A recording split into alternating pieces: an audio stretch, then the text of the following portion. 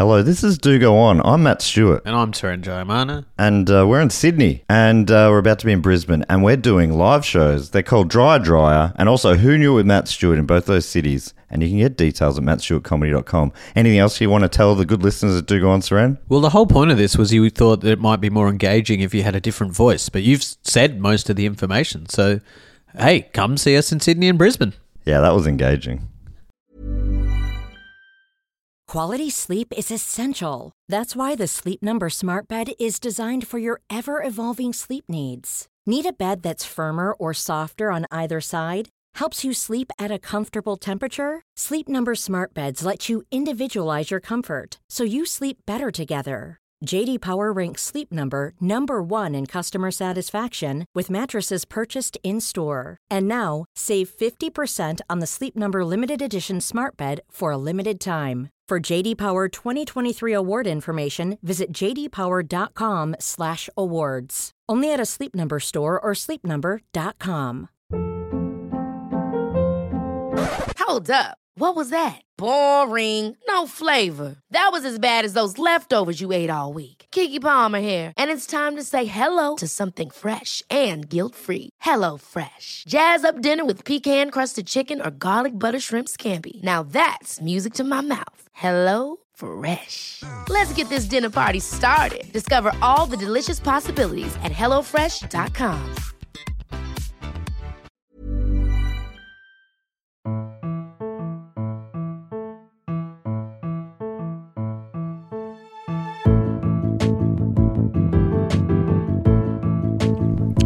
Hello and welcome to another episode of Do Go On. My name is Dave Warnicky, and as always, I'm here with Jess Perkins and Matt Stewart. Hello. Hello. I like it. You said hello. You said hello. It sounded like hello. And it reminds me of this documentary I watched a while ago about Nirvana. And there was this like music expert. And one of those talking, they cut to talking heads and it didn't really have anything to do with it. But there was this guy who went, and there's a lyric where Kurt sings, hello, hello, hello, how low. And I just thought, that's genius. Whenever I hear that song, I'm like, that's genius. Hello, how low. How did he do it? How did he do that? I once saw a band live and someone did that to me as we're watching the band.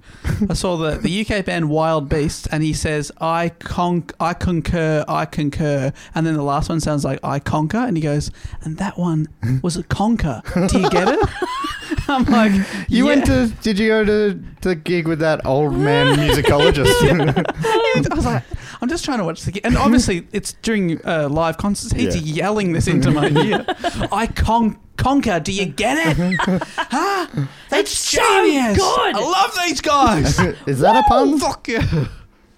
That is genius, though, I will say. That is genius, yeah. That was Matt with talking then. Yeah, in both cases, that was me. I was on the documentary I was watching and I was yelling at Dave. Anyway, Dave, how does the show that we're doing work? I forget. Well, what we do here is we take it in turns to report on a topic often suggested to us by one of the listeners, sometimes voted for by our Patreon supporters. We go away, do a little bit of research, bring it back to the group in the form of a little report. And the other two don't know what it's going to be on. And it's your turn, Matt, to report. Yes? I put my hands up because I had a question. Jess, yes? I've got a I'll question. go to Jess first here. Have you ever referred to it as like a podcast report to other people and they've been very confused by it? They're baffled. I don't think so. I had it once where I was talking to another comedian who had just started her own podcast. And I was like, oh, yeah, I think this is at the Stupid Old Studios. Like, what are you up to today? And I was like, I'm just working on a podcast report. And she was like, a podcast report? Like, what is... Thinking there was some sort of reporting you had to do behind the scenes when you had a podcast. Board. Yeah, exactly. I was like going through our facts and our stats. And I was like, oh, no, it's just what we call it, where I write the topic, I write the story for the show. Do you know how our pod works? Because I could explain that, but I won't do it well. And it was just a bit of a... And now I think about it all the time when I say say I've got to go write a report. Yeah, I've got to go do my little homework Yeah, assignment. I've got to go do my assignment. That's exactly what it is. They're little homework assignments. Yeah. Oh, let's start calling them that. Okay. Yeah, go on. Do your little homework I've assignment. got homework to do. This week it is Matt's turn to give us his homework. We'll grade him. We don't know what the topic is, and to get us onto the topic, he always starts with a question, which again sounds like we're doing some sort of Yeah. classroom Because stuff. I had never heard of this topic, and I'm assuming you both haven't, but maybe you have. But Yeah, because of that, Never assume with me. I've asked a sort of a tangential question Okay. to Better the than a topic. tan rough question. Better than a tantric question. Sexy. My question is, what is the sixth of the 7 Catholic sacraments? I could have a go at this. Okay. Fantastic. 6 of the 7th. What's the... Yeah, I think they're sort of ordered. Well, yeah, but I would have just thought, looked this up is it just last before. rites? Well, that's the... I think Is that's that the the last 7th, one? yeah. Well, I thought, yeah. I thought, Oh, second last rites. what's before last rites? Because it's like baptism, first communion. There might be one in between there.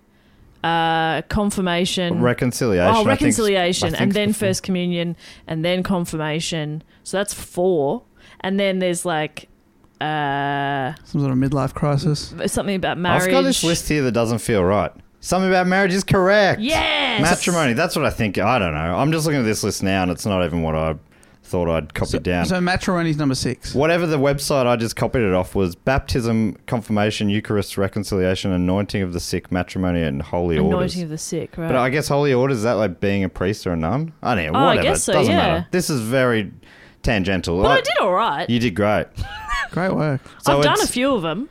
The answer is matrimony or marriage, because this topic is chock-a-block with the stuff. Okay. So yeah, I figured you would know the name, or will you? Does the name Ethel Livesey mean anything to you? Yes. Fuck. Nah. Yes, she is my aunt. No. She is me. And I pull off my face mask. And we go, I don't recognise Ethel, so this doesn't mean anything. No. So this is intriguing. Well, it was suggested by Daniel Roberts from Wagga Wagga, who said, if you want another badass woman, you'll love it. Unbelievable story. We love a badass woman. Yeah, I'd find it interesting what he reads as a badass woman. Okay. But it'll be interesting to see if you agree with Daniel. By the end of the report, I want to see how much you agree with Daniel Roberts. Okay. Is she a badass woman, or is she just a bad woman? Oh. I mean, I don't know. I'm asking the question. That is yeah. That's a good question, man. Yeah. It was also suggested by Bron Livesey, who's from Goulburn, where Ethel Livesey spent some time in the story briefly, who wrote, despite having an unusual surname, we're not related. Oh, that was Just an exciting. absolute coincidence. That was exciting for a moment. Yeah, And now, I'm wondering boring. if maybe she is related and she doesn't even know it. Wow. All right, so we're going back to Sydney, 1945. Ethel Livesey was to marry Rex Beach. That's fake. Rex Beach. Rex Beach. That's Well, great. Rex Beach is the real name. The press was dubbing it the Society Wedding of the Year. Oh. According to a book written by Nichols, I'm going to mention her in a second, but this is from her book. She wrote, the book's called The Amazing Mrs. Livesey, and it's really the primary and only source for this story. Okay. Nichols wrote, outside the Australia Hotel, a crowd had gathered, hoping to catch a glimpse of the wealthy bride everyone was talking about. Hundreds lined Castlereagh Street from 7 p.m. on that warm, early summer evening. At 7:15 p.m., hotel staff rolled out the hotel's famous red carpet, and by 7:30 p.m. They were the first ones to do a red I like carpet. how, yeah. Well, no, their one was in particular famous. Yeah. That red carpet couldn't go out anywhere without No, being God, Oh, just, hassled. just wants to go get a coffee. Yep. Can't do Oh, it. that shade. People go, oh my goodness. Yeah, it's got to wear a hat and Ooh. glasses. Is that the Australia Hotel red carpet? my goodness. Oh, la-di-da. By 7:30, the crowd had grown to enormous proportions, watching guest after guest file past in their finery. Ball gowns that hadn't seen the light of day since before the war. New gowns for those who could afford them, dinner suits, and many returned servicemen in dress uniform. The numbers waiting outside continued to swell as invitations were checked and guests were admitted.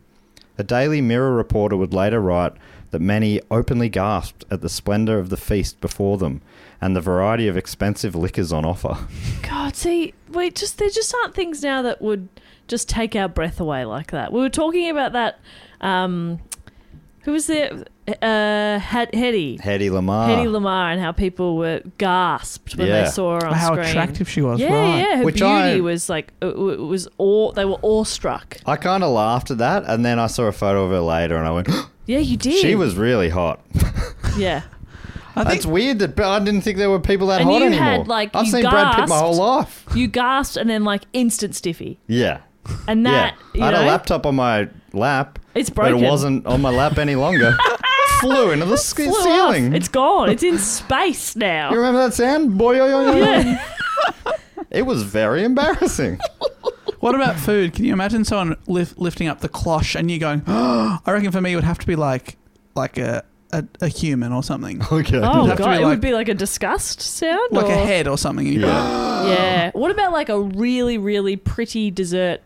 Like a very intricately made okay. dessert, and they take it, and it's more of like a ooh rather Yeah. than a. I'm not What- shocked by it. I know there's something edible under there. Hopefully. What about an animal you previously thought was extinct? Right. Tasmanian tiger, roasted. That would make me gasp. Because Yeah. they killed the last one. Yeah, Good I'd luck. be pretty upset. So- Again. We found it. And now we're going to eat it. No one has tasted this animal in over 100 years.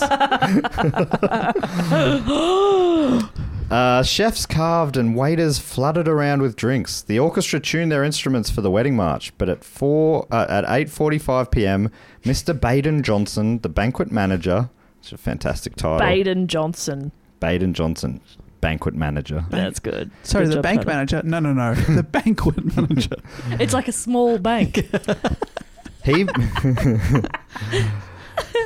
Johnson mounted the orchestra dais Oh. and addressed the guests, saying, "Ladies and gentlemen, Mumbo number 5. Sorry. I've been asked to announce that the hostess will not be able to be with us." He stopped as gasps from the guests turned into speculative I don't murmurings. think people are gasping quite as much Constantly. as we're being You told. don't understand. 1945, big year for gasping. Wow. A lot of smokers. Yeah. She would like you to carry on as if she were here. Enjoy yourselves, he said. Okay. And they did. They went, They okay. partied Alright. on. Apparently, it was unlimited French champagne, and they just... Just avoided eye contact with the groom. Yeah, who's just sitting in the corner Cheers to looking you, very buddy. sad. Thanks so much. You guys are paying for this, I hear. Still paying? You're still Still paying paying? for this? Cheers. No, he wasn't there either. That's right. Just before the big event, it was called off. Livesey had been unmasked as a fraud. She wasn't who she appeared to be. The truth was, she was Genuine. Australia's greatest imposter. She had over 40 aliases, had already been married many times over, and there was a long list of outstanding fraud charges in her name. This is the story of the amazing Mrs. Livesey. Oh, so it seems like her fiance Rex Beach really dodged a bullet there Yeah, I think that's fair to say. because, he didn't marry her. That's right. And as you're going to hear, many others did not dodge that bullet. Wow. A few years ago, this story was all but forgotten. That changed in 2013 when Livesey's granddaughter, Louida Aichinger, caught up with an old friend, author Frida Nichols.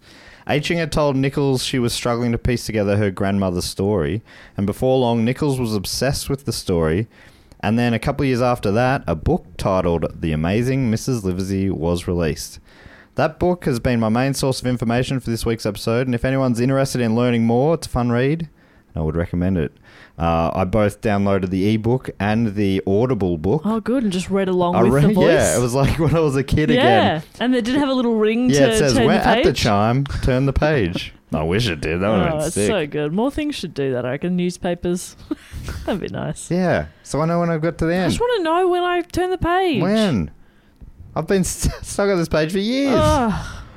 All right, so here is the story of the amazing Mrs. Livesey. The woman now known as Mrs. Livesey was actually born Florence Elizabeth Ethel Swindles in Manchester, Swindles. England, on the 24th of September, 1897. Oh my god, this is nominative determinism. Isn't that like, that's got to be one of the biggest nominative determinisms we've ever had, Yeah. right? And she's born in England. Yeah. Yeah, right. Manchester. The Swindles were a well-off family, or Were they? Swindells maybe. Oh, okay, yeah, that's how they'd say it. It's Swindell. There was I have not been able to figure out what this show was. I remember it from when I was a kid. I reckon it was a cartoon, and there was a guy. It's Weasel. Yes. It's What just is that? It's just because you say it all the Oh, time. It's the other okay. reason I know that. I also know it from Matt only. If you know, Matt, explain the reference because I'd love someone to write in. So there's like, I think it's the bad guy, and he's sort of one of those hapless bad guys in a cartoon, probably from the 90s, and he would his sidekick maybe would always go, "Right this way, Mr. Weasel," and he'd always say, "It's Weasel." I'm so sorry. I just gave you a moment of hope by saying know. you were like, Oh my yes, God, what you is it? finally Like, cracked no, the mate, code. you just say that a lot. It's Weasel. And it's definitely not the TV show I Am Weasel. Oh, that could be it. The show's called It's Weasel. But he was a cool character. The sad one on that was IR Baboon. Oh, that rings a bell. Do you remember that? Yeah. That rings no bells, which means I'm not going to turn the page. The Swindells were a well-off family and held plenty of status and power in the town, with her father Frank having made his money in cotton, and Florence Elizabeth Ethel Swindells, I'm just going to call her Ethel from now on. Yeah. She lived a very comfortable childhood. But with a world war around the corner, things were about to get tougher. According to Nichols, Ethel was 3 months short of 18 when she married Alexander Alec Carter against her father's wishes. She lied about her age at the registry office, left school and home, and moved to the town of Eccles to the north of Manchester, where her new husband was working as a stationer with his father. The Great War had started in August the previous year, and Ethel later recalled big parties in the street and how the boys from the Manchester Grammar School talked of nothing else except fighting for king and country, with large numbers of boys and men signing up. They thought the war would last no more than a few months, and they were keen to be a part of it. But after a few months, the reality of war began filtering back, together with the lists of dead and wounded. Alec didn't immediately enlist, as he was classed unfit for active service when he applied to join up with his father at the beginning of the war. But by 1916, men were falling like flies, and the War Office began calling up those who had been rejected at the start. They're like, actually, we've looked Actually. here. You know what? Asthma is not such a big deal, I reckon. If you maybe just take it kind of easy. Yeah. You'd be Yeah, right. you can come and join. Bring spare Ventolin. Yeah. Becatide if you need. Yeah, whatever Whatever you need. Whatever you need. Come But along. yeah, get along, I reckon. Yeah, please. They just changed the requirement to, sorry, just double checking. Are you still alive? Yeah, that's right. Fantastic. Come on down. Start at 9. He was trained as a gunner to operate and load the Howitzer heavy field guns, and was then sent to the Western Front in June 1916, leaving Ethel 4 months pregnant with his extended family.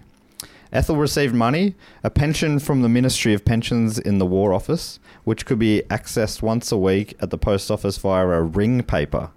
This is a thing I'd never heard of before, but I'm going to mention it a bit.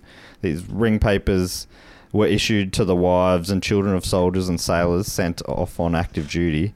The names of the dependents were given to the War Office by each serviceman.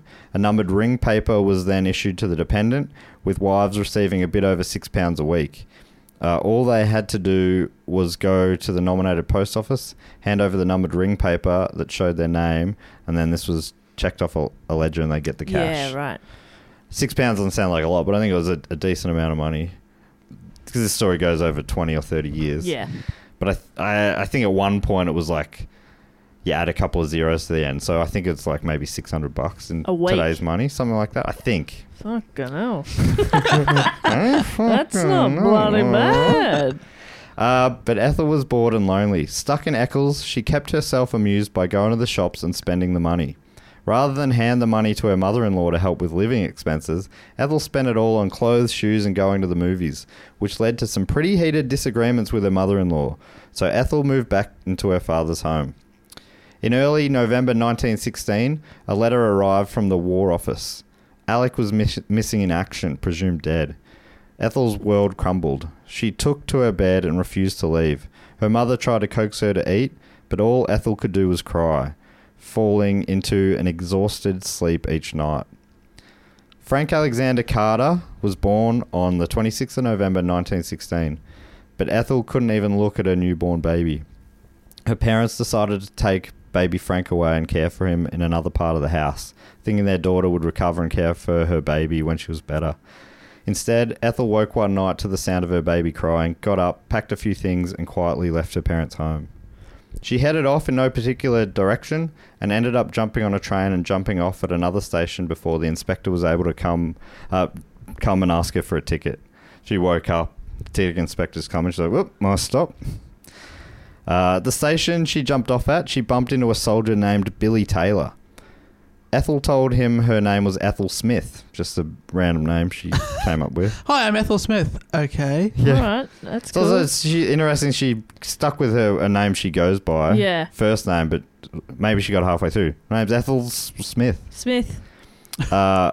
She stayed with him for the next week, telling the landlady that they were married. Ethel was mourning the death of her husband and had fallen ill with a fever, so for the next week, Billy cared for her. After a week, Billy had to head back to the war. And this is back to Nichols' book. I have to go back, he began. I think there's no way she had the No. transcripts of some of these conversations, but... No, Ethel recorded it on her iPhone. Yeah, so that's right. Always we've recording. got it all. I have to go back, he began, stroking her arm. I'm absent without leave, but I didn't want to leave you when you were so ill. Ethel looked at him expectantly. There were plans to make, things to organise. But before she could reply, there was a knock at the door. They looked at each other in surprise, and then to the wooden door as it opened. When two policemen and the smirking manageress walked into the room, Ethel shrieked. You're both under arrest, the older officer stated. What for? Billy asked, sitting up. You're not married, are you? He stated, looking at them as Ethel tried to hide under the duvet. You're both under arrest for giving false information to a lodging housekeeper. That was the charge, though. Oh my god, it's the lamest one ever. To a lodging house keeper. You can't lie to a landlady. It's not right. You're nicked. Yeah, nah, but I you know what? Now that I think about it, that makes sense. I think that's a real dog act. Yeah. Just the ethics around Yeah. that. The ethics of not telling a woman whose business it definitely is to know that that you're married when you're not. Yeah, this is what I was talking about. I said, is she a badass or is she just bad? She's terrible Yeah. at this point. Wow. Yeah. That poor landlady. Do you think that she had to pay her some damages for that? Yeah, I think there might have been Surely. some emotional damages. God, for imagine the therapy she'd need. And then she came and said her last name was Smith. The most common name there is. Didn't even respect me with coming up with a new name. Told me they were married. I knew they Oh my were. God. She wasn't wearing a ring. I was listening to them through the wall and I thought, oh, everything's fine because they're married. But now it just keeps going round and round in my head. They were sinning. I heard a sin. Ethel didn't see Billy until the trial. She missed him and also thought he might be able to get a ring paper for her to collect money while he was back at the front. She's incredible. Put a ring on it. Makes sense. That's where it is that came where it from. came from? Is that where wedding rings come I from? think, yeah. First From was the ring papers. papers, and then they went, you know what? Let's use that symbol of the ring paper. And first they were like, I don't know, yeah, like blue ringed octopus. We could give everyone who gets married a blue ringed everyone octopus. Gets an octopus. Oh, how But do you people started dying. How from do you the take care stings. of them? Yeah. You gotta have some sort of water. And then they eventually Sauce, settled on a finger ring. Oh, we all settled on a fingering. So in the trial, it turned out, and this was news to Ethel, that Billy was married with children. Billy, you dog. You dog, you low dog. But to be fair, all he was doing was looking after her while she was ill, right? And to be fair, she's also married with a child. Yeah. Yes. So really he was just being a good person, and I suppose probably, you know, from being married with children, he's a nurturer. Yeah. I think they were boning as well. No. She's had a fever. between the lines. Dick fever. I've got dick fever. I've got a fever for dick. Is it another one of the poetic licenses the author took? Made the characters real horny. Real horny. The next section is deeply erotic. throbbing member. The police come in, but they're stripper police. Yeah. You're under arrest, Ethel. You've been a bad, bad girl. Ethel. You've got to think of the porn name for this movie by the end of the episode too, please, Dave. Okay. What did you call the episode? Well, the book is called The Amazing Miss Liversey. Okay. But you're gonna have a few names of hers to work off. If one hits you better than that. Something in Swindles, surely. Something there. Swindles. Something like Swingers or something. I don't know. Not to step on your toes, Dave. Please. Just something for you to help brew. Yeah. Mull brew it over. on, mull on. So this was news to Ethel, and she was pissed that she heard that Billy was married with children. Yeah. How dare he? She's also married. Although she does think her husband is dead in the war. Okay. She thinks. So that doesn't count. Well, they didn't find a body. No wedding that ever occurred quite recently matters because he's dead. Fucking hell. Fucking hell, mate. Widows back then. I tell you what, not like they widow today. No, they'll wait at least a couple of weeks.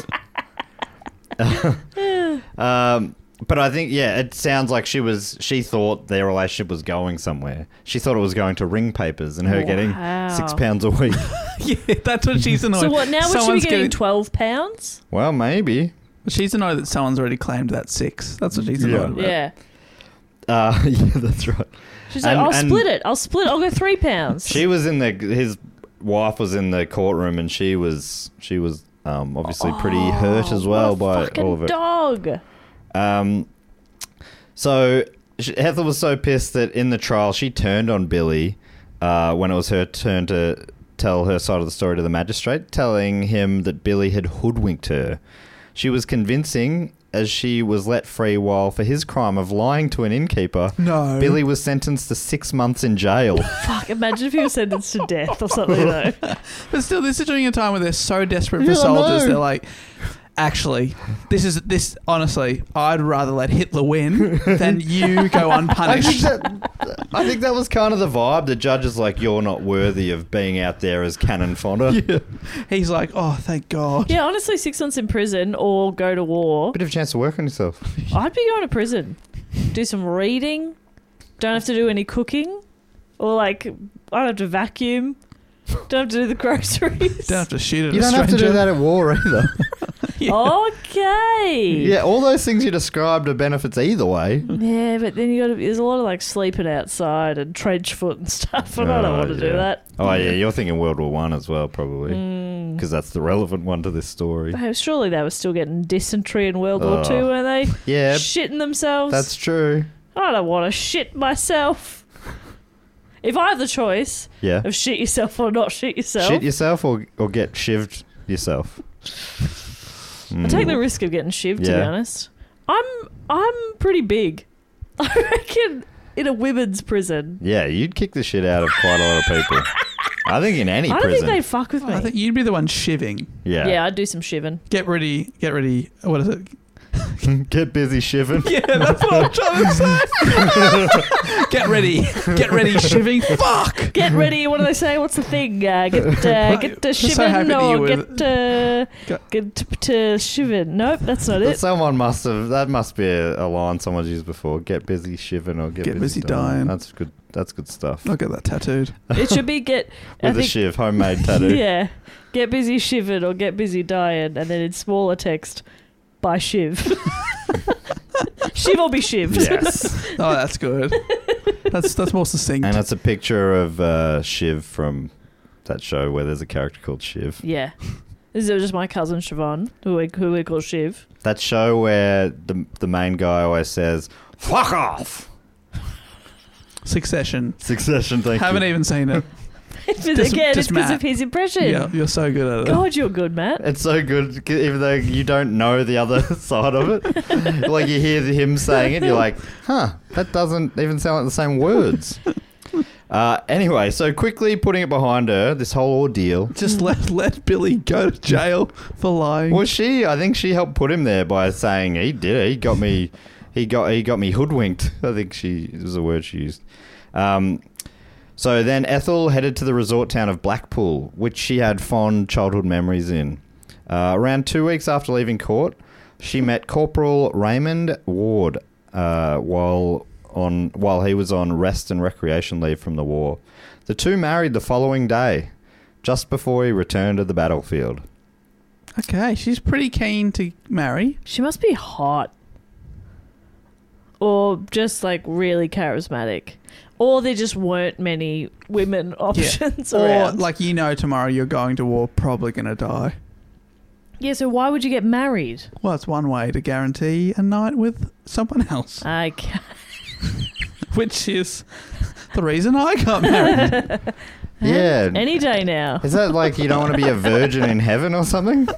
Oh, imagine going to heaven and having to go to like the virgin bar. Be sitting with Mary on at the breakfast buffet. Mary's like, hey, Because finally. that's actually how they sort you. Yeah? Yeah. By how many fucks? Yeah. It's pretty lame. Dave will be at the other end of you and me.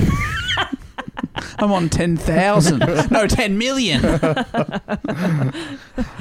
It's too many fucks. Too many. I'm so tired.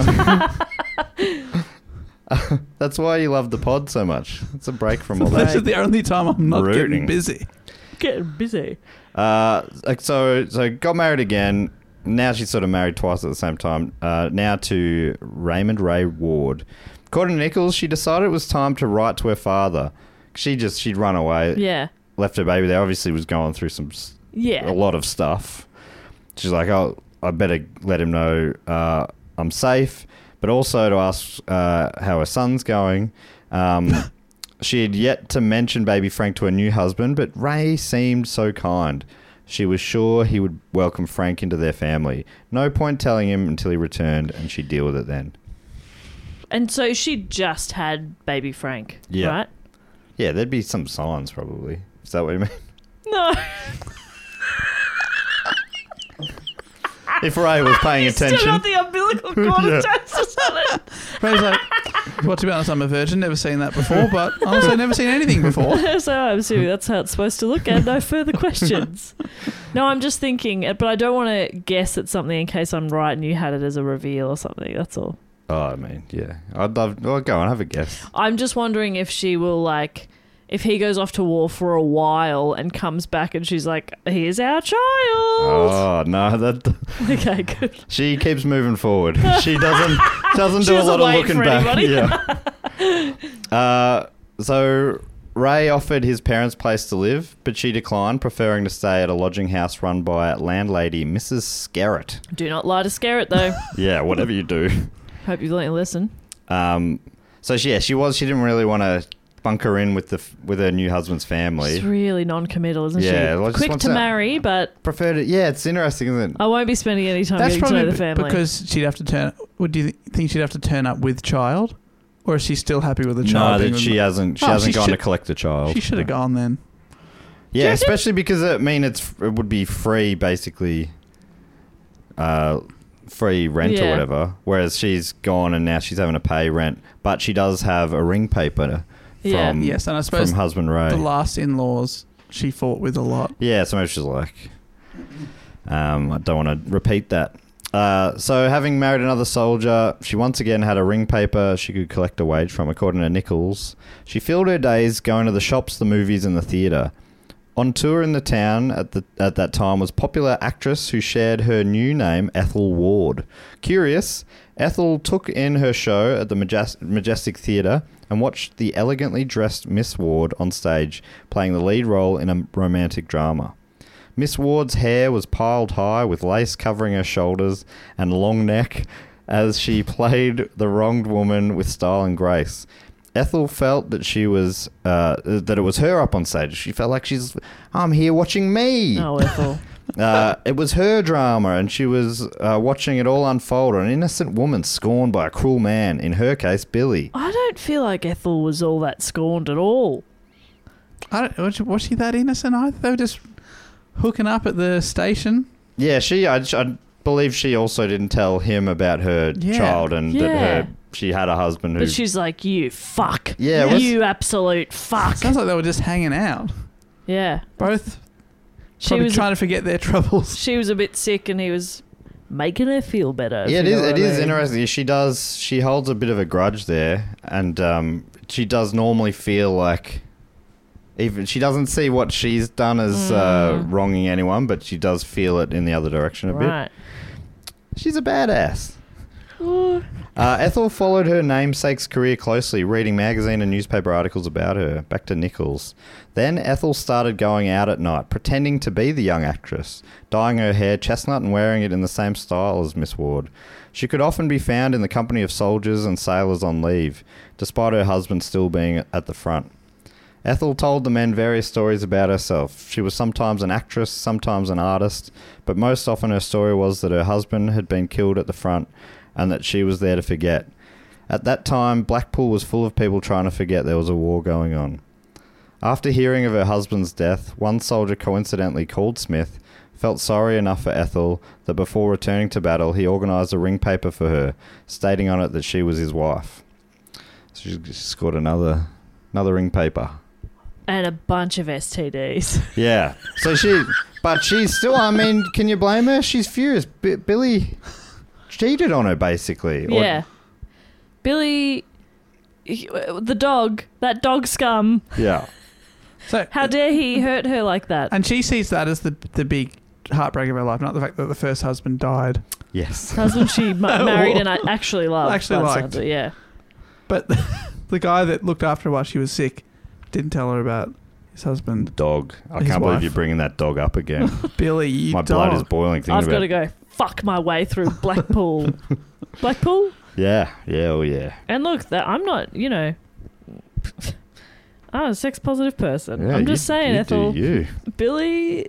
Give Billy a break, give maybe. Billy a break and maybe give your pussy a break.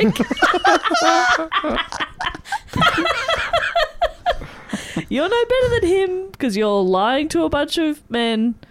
Hey, I reckon, but it's not technically a lie. A lot of it is my husband died at the front. Yeah, that's right. I'm alone.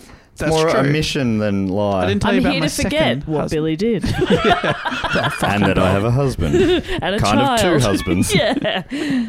Now, I guess three. Now that this guy's two taking real pity husbands on and her. one. So now one she's faux making. husband. Now she's at least getting 2 ring papers. That's right. Yep. Ethel didn't mention to Smith, this one who forged the ring papers. She didn't mention to him that she was already married. No. But now she had these 2 sets of ring slips and therefore 2 lots of wages to draw on. It was the perfect crime.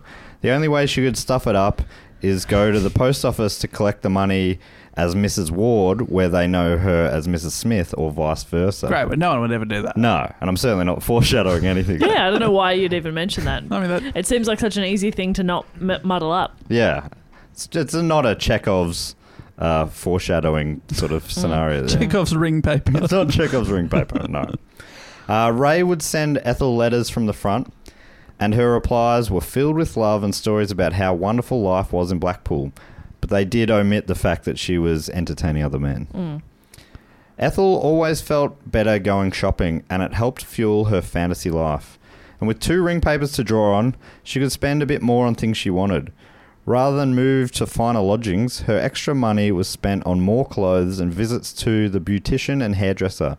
After all, she needed to look like the star she was. Right, she needs to extend her neck to be like that. That's right. Yeah, That really neck. stood out to me, that line as well. And her long neck. Yeah. Long neck. Oh. She was a freak. She had star quality. That giraffe. I've never seen a giraffe act so well.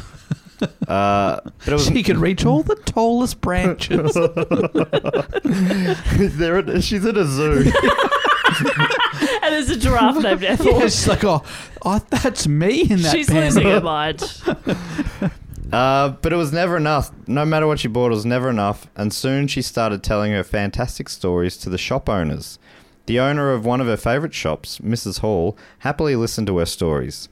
Ethel's stories always had a little bit of truth about them.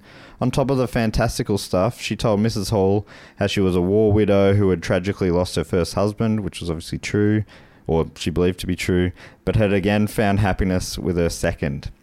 Ethel spent up big, and Mrs. Hall didn't hesitate to offer her a line of credit.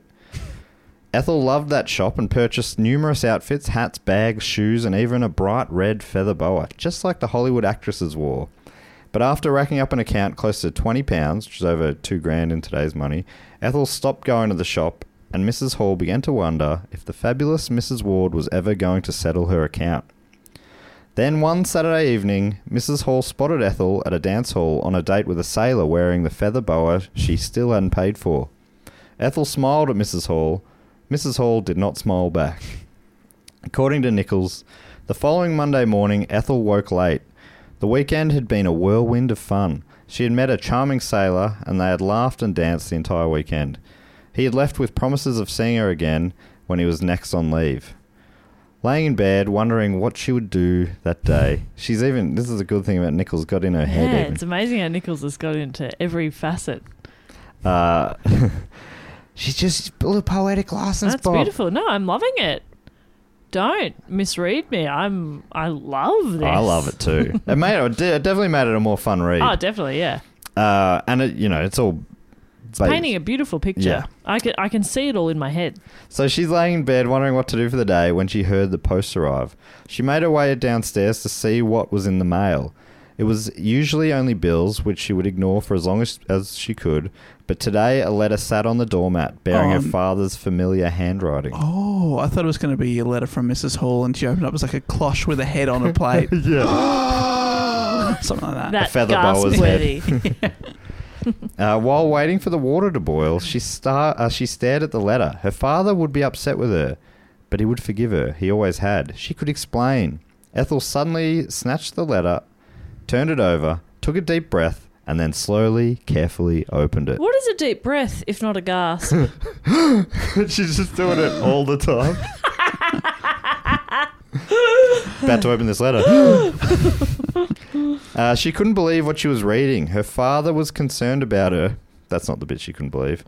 Baby Frank was now living with her in-laws.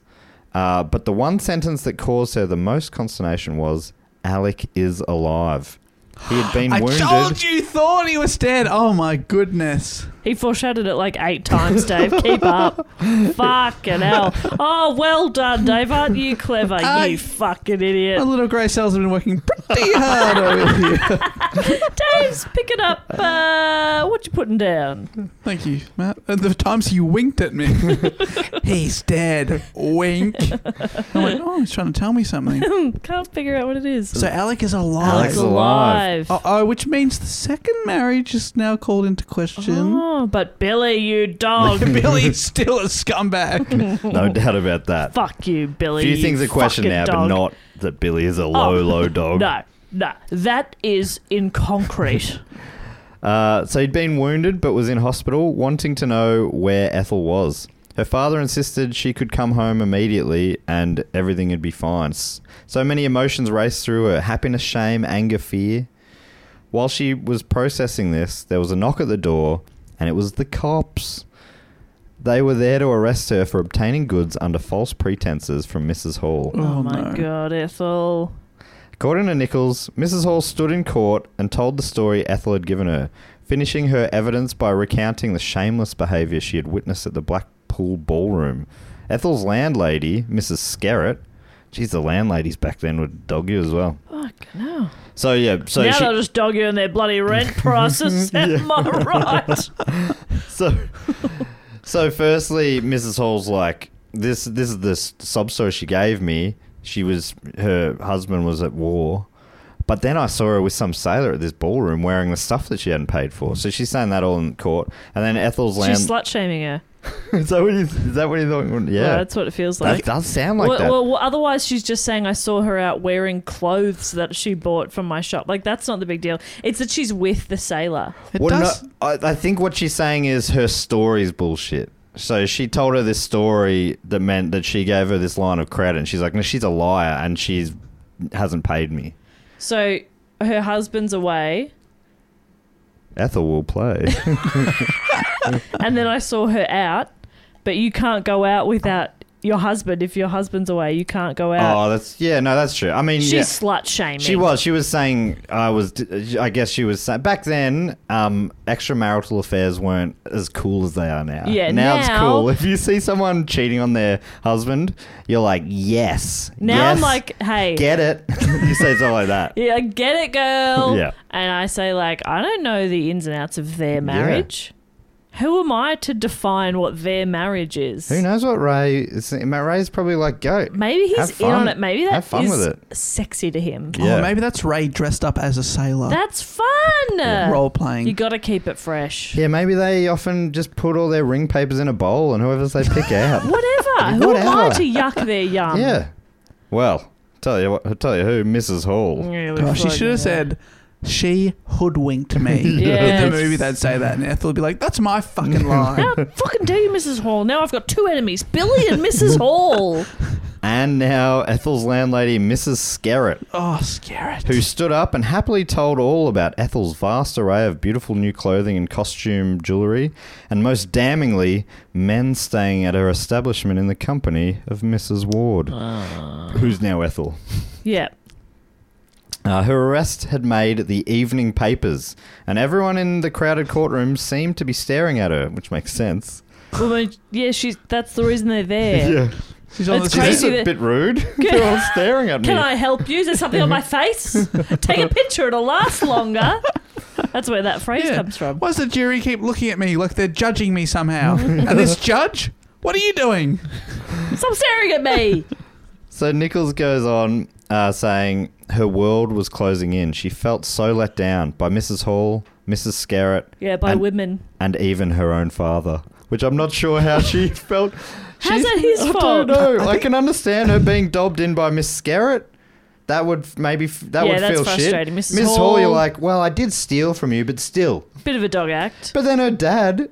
I'm all mad he's at you, done is- Dad, Yeah. for writing me a letter telling me my first husband's alive. And saying, please come home. come We home love you. because you've abandoned your child. And what did he say? It'll all be okay. It'll all be fine. Fuck you, Dad. He's like through all of it. He's so supportive. You'll see that as the story goes on. I feel like she's the kind of person that just blames everyone but herself. Wow, Dave. Dave. Wow. Wow. Wow. Matt, if I could speak for both of us. Yeah.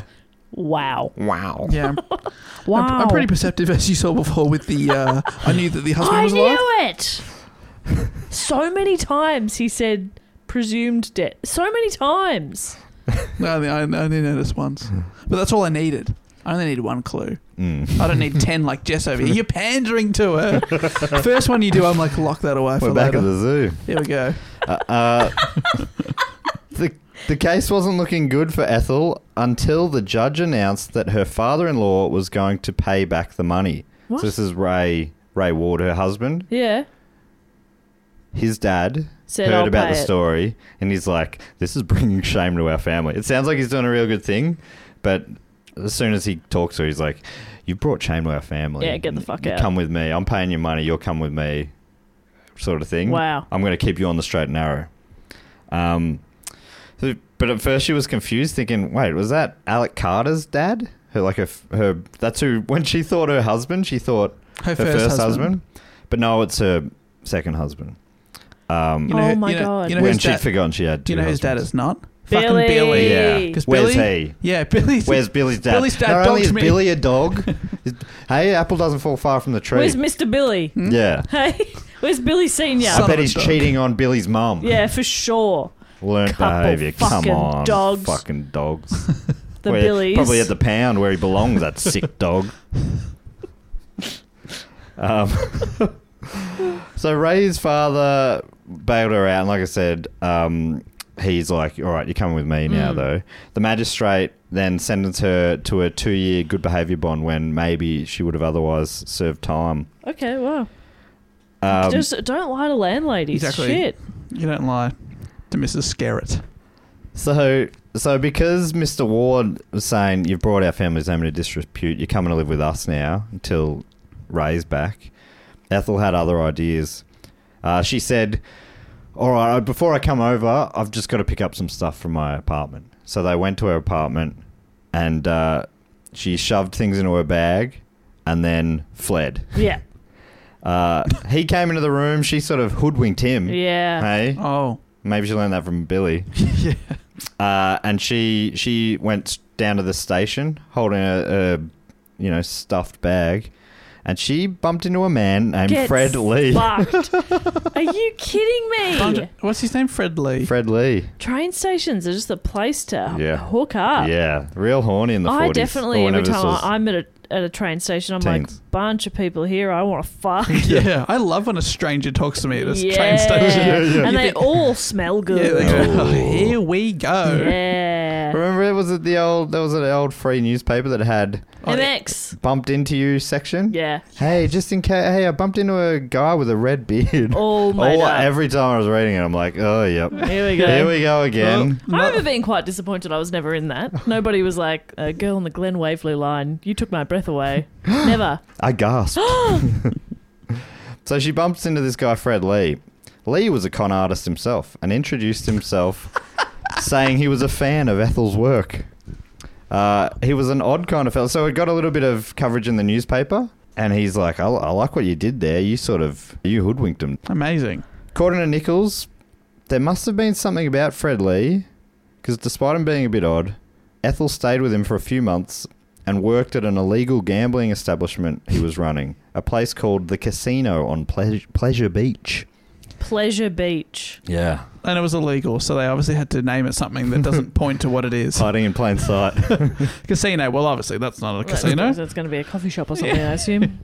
It was straight out of a movie, though perhaps not as glamorous as she would have liked.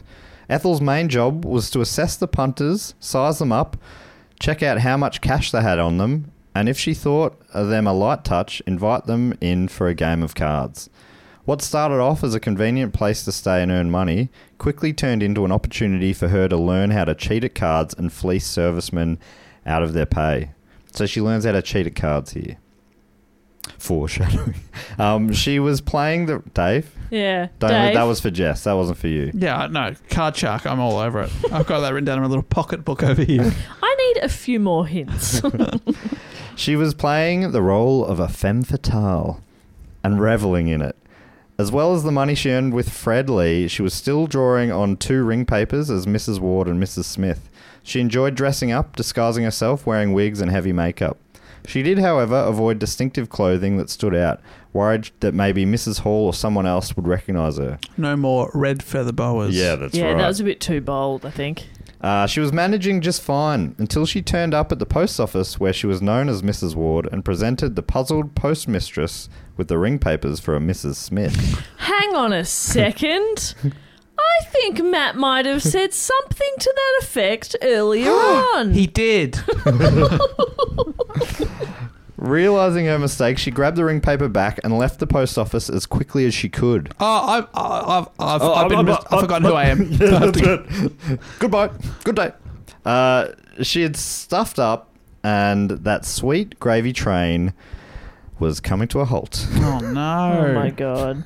Fred Lee told her to chuck out the Smith ring paper as she didn't have a marriage certificate to back it up, and then she went to London to lay low.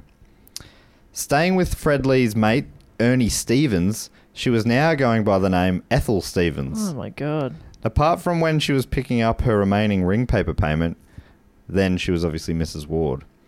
Whilst in London, Ethel went shopping and found a great hat she really wanted but couldn't afford. She started spinning a tale to the shopkeeper, but accidentally switched her name from Mrs. Stevens to Mrs. Ward mid-story. Realising her mistake, she left the shop, but before long, just around the corner, a man's voice called out to her, "Mrs. Stevens?" She didn't want to turn. She's like, what's going on here? And they goes, "Or is it Mrs. Ward?" She turned to see a policeman. The shopkeeper had narked. What? Like, what the... Who the fuck are these shopkeepers who just... They just... Oh, my God. The scandal. I understand the Mrs. Ward, the Mrs. whatever her name was, who she owed $2,000 Totally. to. Oh, Mrs. Yeah. Hall. But the person who's like, I was about to try and scam the government out of a few £100. Yeah. Or Yeah. you're a hat. You sell hats. You're a hat. You're a hat. Let's say you're a hat. You're a hat. And you No, that's right. Sorry. Yeah, this was the hat one. Sorry. Yes. All you've You're a heard, hat. you're a hat, you're on the shelf, you think, oh, this lady's going to take me away. Might live on her head. But then you hear she's got 2 names, and you think, I'm going to call the police. Yeah, that's right. It What the didn't work. fuck? That's the thing. It didn't work. But also, like, What's the crime? what's the crime? The crime is Having 2 names? Yeah, telling a succulent story. set What of if she names? just Poorly got telling a lie? married and she wasn't used to her new married name yet? that's true. Why are you jumping straight to fraud? But unfortunately, she was busted, and the cop What? searched her and found the ring papers of both Mrs. Ward and the fraudulent Mrs. Smith one too, which she hadn't thrown out despite Fred Lee's suggestion. What? Oh, So if she didn't have that paper on her, it Yeah. would have been like, it just gave, apparently was enough of a reason at the time for the policeman to search her, and that got her in trouble. So she was going back to court. Oh and my in God, court, Ethel. various post office workers who had paid out money to Ethel using the different aliases testified, as did a policeman who said Ethel offered sex in exchange for destroying evidence. Ethel. Apparently fraudulent use of ring papers was on the rise, and the magistrate wanted to make an example of her, and he sentenced her to 6 months hard labour at the infamous Strangeways prison. Have you heard of Strangeways? Strange Ways Here We Come is the name of An album by the Smiths? the Smiths, yeah. That's right. So yeah, apparently it's often referenced in British pop culture. There's also a song by Deep Purple and a poem by John Cooper Clarke. Anyway, so she's in the big house for the first time. Wow. According to Nichols, 300 women were housed in 4 wings at Strangeways, the notorious home of murderers and Irish political prisoners. Ethel was in there for swindling a few extra dollars, not killing anyone. To her, it all seemed very unjust. Yeah, well, get ready, shivin', as they say. As they say, get ready, shivin'. But she's so... Dave said before, she's like blaming everybody but herself, and now she's like, it's not fair that I'm in here. Yeah. That person murdered someone. All I did was a lot of fraud. Yeah, that's right. So, Strangeways in Manchester was cramped, dark and damp, and her stint there was the lowest point of her life. The other female prisoners were horrible, the wardens cruel, and the work monotonous and hard. I like complaining about the work in prison. The work. Oh, The hard labour I've been sentenced to is hard. it's I monotonous. can't get a promotion. I'm constantly overlooked. I'm certainly not being rehabilitated. No, If anything, this is just a bloody criminal factory. this is habilitating me. 6 months later, she was out again and working with Lee once more. According to Nichols, Fred would introduce her to poor blokes straight off the Western Front. She'd charm them and tell them she wanted to marry them, then ask for money for wedding clothes and an engagement ring before finally disappearing, leaving the men wondering what had happened. Fred would look out for her and they'd split the money.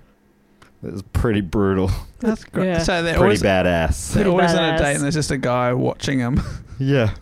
Yeah. Oh, don't worry. He's with me. That's all good. He's like, all right, there. He's like, All right there, love. don't worry about me. I'm a con man. Oh my God. Have you asked him for the money yet? Just your friendly local con man. Want to pick a card, sir? At the end of the war in 1918, she finally decided to head home to face the music. Ethel told them she'd been working with the Foreign Office as an undercover spy. That's what she's telling her parents. God, that's good. Journeying into France and Belgium incognito as a commercial traveller. Her story was padded out with details about different places she had heard about from the returned servicemen she'd fleeced in London. Street names, famous places, vivid descriptions of war-torn lands. So she's just sort of like taking in all the stuff as she's... She's a sponge. So, yeah, what's Yeah. your favourite street in Belgium? Great. Mine's a scientist. Avenue. Yeah, all the scientists avenue. A lot of great architecture on that avenue. Her dad was stoked to see her again and proud of her stories, while her mother was having none of it. She couldn't understand why her daughter hadn't come back sooner to see her first husband return from war and her son. She's like, you thought he was dead and he came back to life and Yeah. you haven't even... Come back. You haven't come back to... And then her husband like, hang on, why are you referring to me as your first husband? Yeah. She's also spent no time with her kid. Yes. Like, got annoyed that a baby was crying and just left. Never came back. Yeah, and seemingly not really even that curious about him. Yeah. That sucks. Ethel told her mother that she would go visit Alec right away. Her dad asked if she needed money. She said she did. She took some cash from her dad and left, saying, I'll go visit Alec, I'll be right back. But instead of heading to Alec's, she went back to London. She quickly spent her dad's money on fancy clothes.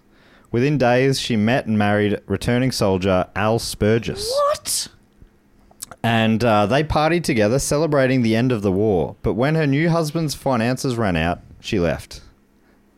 Nichols continues. So that was it. That was a quick marriage, that one. Wow. Ethel was on her first outing in another new outfit to celebrate the last of her father's money when she met Captain William Thornton. Oh, sorry, that's only the start. Captain William Thornton Norman Giblet. Giblet is such a fucking great name. Giblet. Oh my god. Captain Giblet. Captain Giblet. That's so good. He was Billy Giblet. Billy Giblet. Oh my god, Billy Giblet. That's a rock star. That's very good. Billy Giblet was waiting to be sent back home to Australia. Tall, dark and handsome. Billy Giblet, or Norman Giblet as he went around, but missed opportunity to me. Giblet was a ticket away from the mess in England. Norm had been one of the first to sign up when war was declared. He was in the first landing at Gallipoli and was quickly promoted to second lieutenant, or lieutenant, before evacuating with the rest of the troops and being sent to the Western Front. There he was promoted to lieutenant and then captain, and was awarded the Military Cross and Bar for gallantry in September 1917 at the Battle of Polygon Wood. He had everything Ethel was after: security, respectability, good looks. He was even a proper war hero. All of that and the prospect of starting a new life in a new country. Her name was Daphne Pollard, she told him with a laugh when they first met. She laughed. Daphne Pollard. Yeah, she couldn't give it She's like, that's such a ridiculous name. And then he said, I'm Captain Giblet. She went, that's even Perfect. funnier. Yeah, great. Okay, we're both taking the piss here. She named herself after an Australian silent movie star, saying Pollard was her married name, though. You know, but her married name to the guy who died in the war. Yeah. Oh, so she's free to marry him. Yes. She told him her husband died in the war and her parents were dead as well. She told him she was a spy in the war, just as she told her parents. What's confusing to me as well is that her dad was like, okay, so you're going to go see Alec. That's great. Do you need money? And I'm thinking, like, do you need taxi money? Yeah, you know, do you need like a few bucks? But he obviously gave her a chunk of cash. Yeah, she's like, I need $15,000 right now. Okay, no worries. Sure thing, sweetie. Obviously, I need taxi money there and back. Just good to have you back. That is another thing that maybe is a bit confusing because, you know, it's not like she's desperate and on the run because she has no other options. Yeah. She has a comfortable living at home. Yeah. Her dad is willing to give her the world, pretty much. He's doing well in business. With his cotton stuff going on. No, and of course you can sort of look at it and go, well, there's obviously things going on for her psychologically and all that. Of course, you can be sympathetic to that. But she is callous. Yes. Like, postnatal depression doesn't make you do this. No, I wouldn't have thought so. This is horrendous. Yeah. And to still somehow be like, Billy, you dog. I know. Just make up a new name, meet this new guy. Oh, he's Australian. Good. I need a fresh start. Yeah. There's nothing for me here other than my child, first husband, and a loving family. Second husband. And third husband. This is her fourth now because she just spent all his money and left within days. That's all we talk about him. There's so much in here that Al Spurgis is not mentioned again. Sorry, Al. And an incredible name. We didn't give him the respect he deserves. That's right. I mean, it's amongst many great names in this story. Incredible. But we're up to Captain Giblet. Giblet. I know. We're on an upward trajectory for sure. You call your balls your giblets at all? Well, only in private. Yeah, how do you know about that? Get a load of these giblets. You know, I say stuff like that. Yeah. To the mirror. Improv to the mirror. 4. And then I gasp. To the doctor. Get a load of these giblets. Honestly. And they're like, I just needed your blood pressure. Yeah. You do not need to take your pants off. You better have a feel of that. Is that normal? Is that normal? That doesn't... Is that a normal giblet?